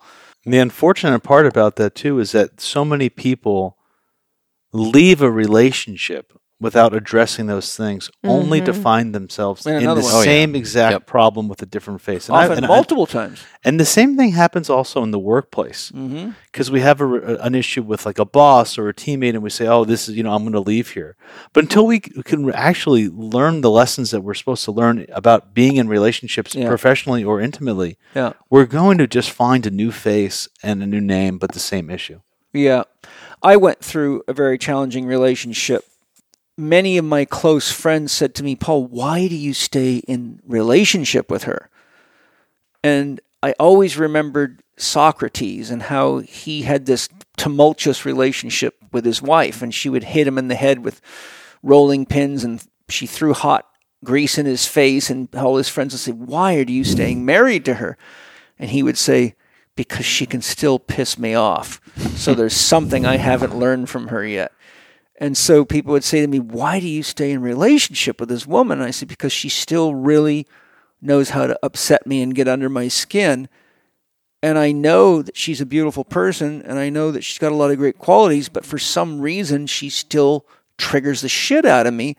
And I need to make sure I figure out what it is, because if I don't figure it out, I'm going to go into a relationship and it's probably going to keep going. And I'm going to think, God, another pain in the ass, right? Yeah. And so I committed 11 years to getting to where I really figured it out and said, okay, I really know what's important to me now. And I know what to make sure I identify as values and ethics before I get into another committed relationship. And it helped me get really clear. But if I would have gotten out too soon, one, if I could have healed it, it might have worked, but I couldn't. And I couldn't get my must have, must not have balance was not there. But the key thing I'm saying is you really need to take responsibility for the fact if someone keeps triggering you and irritating you in relationships, if you don't identify what the triggers are, then you haven't actually healed it. You know, you still are very susceptible. You're unconscious there. And we attract people there's the opposites attract. We attract people into relationships specifically so they will push our buttons, because without that, we won't grow. We just become copies of mother and father. And, you know, that's why they say, why is it that mom and dad push your buttons so easily? Because they installed them. Right. Yeah. Right. Yeah. And so if someone pushes your buttons really easily, instead of just making it all about them, you've got to say, okay, there's a button there. Whenever this person, you know, leaves shit in the kitchen, it pushes my button. Now, in your case, if Kara said, look, Jason, this is my temple. This is where I do my art. And you're leaving my art studio messy, which makes me feel less creative and less supportive. Now you know what the button is, right? Then you could say, I'm about to leave this out. Is this how I want my wife to feel loved by me? And the answer is no, then you don't push that button. And if you do push it, then you got to say, what is it going on in me that I'm willing to push the buttons of somebody that I love, which is really a form of disrespect. And so I think we've covered as much as we can cover in one podcast without just completely frying everybody. I think the summary for me is that, in the Vedas, they say that the greatest path to spirituality is not the sannyasin, not the one who leaves the world and goes to the monastery, but the tyagi, the householder. Yeah.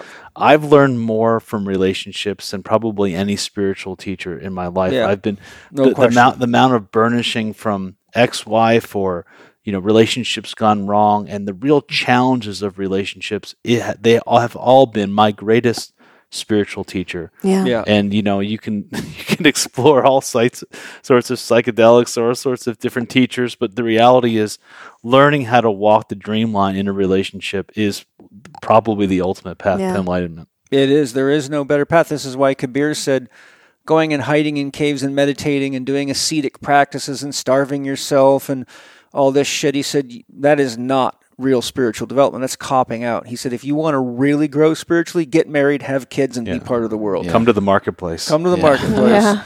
And I totally and utterly agree, because I've seen all too much of the escape into spiritual elitism and CDs and semen retention and breathing out your ears and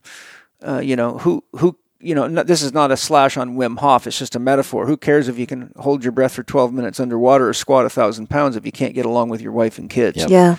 Yeah. And so I think there is no path more realistic than the path of love and relationship. Yeah. Oh, Great Spirit. We are safe. We are home. We are whole. Thanks, guys. Hope you enjoyed it.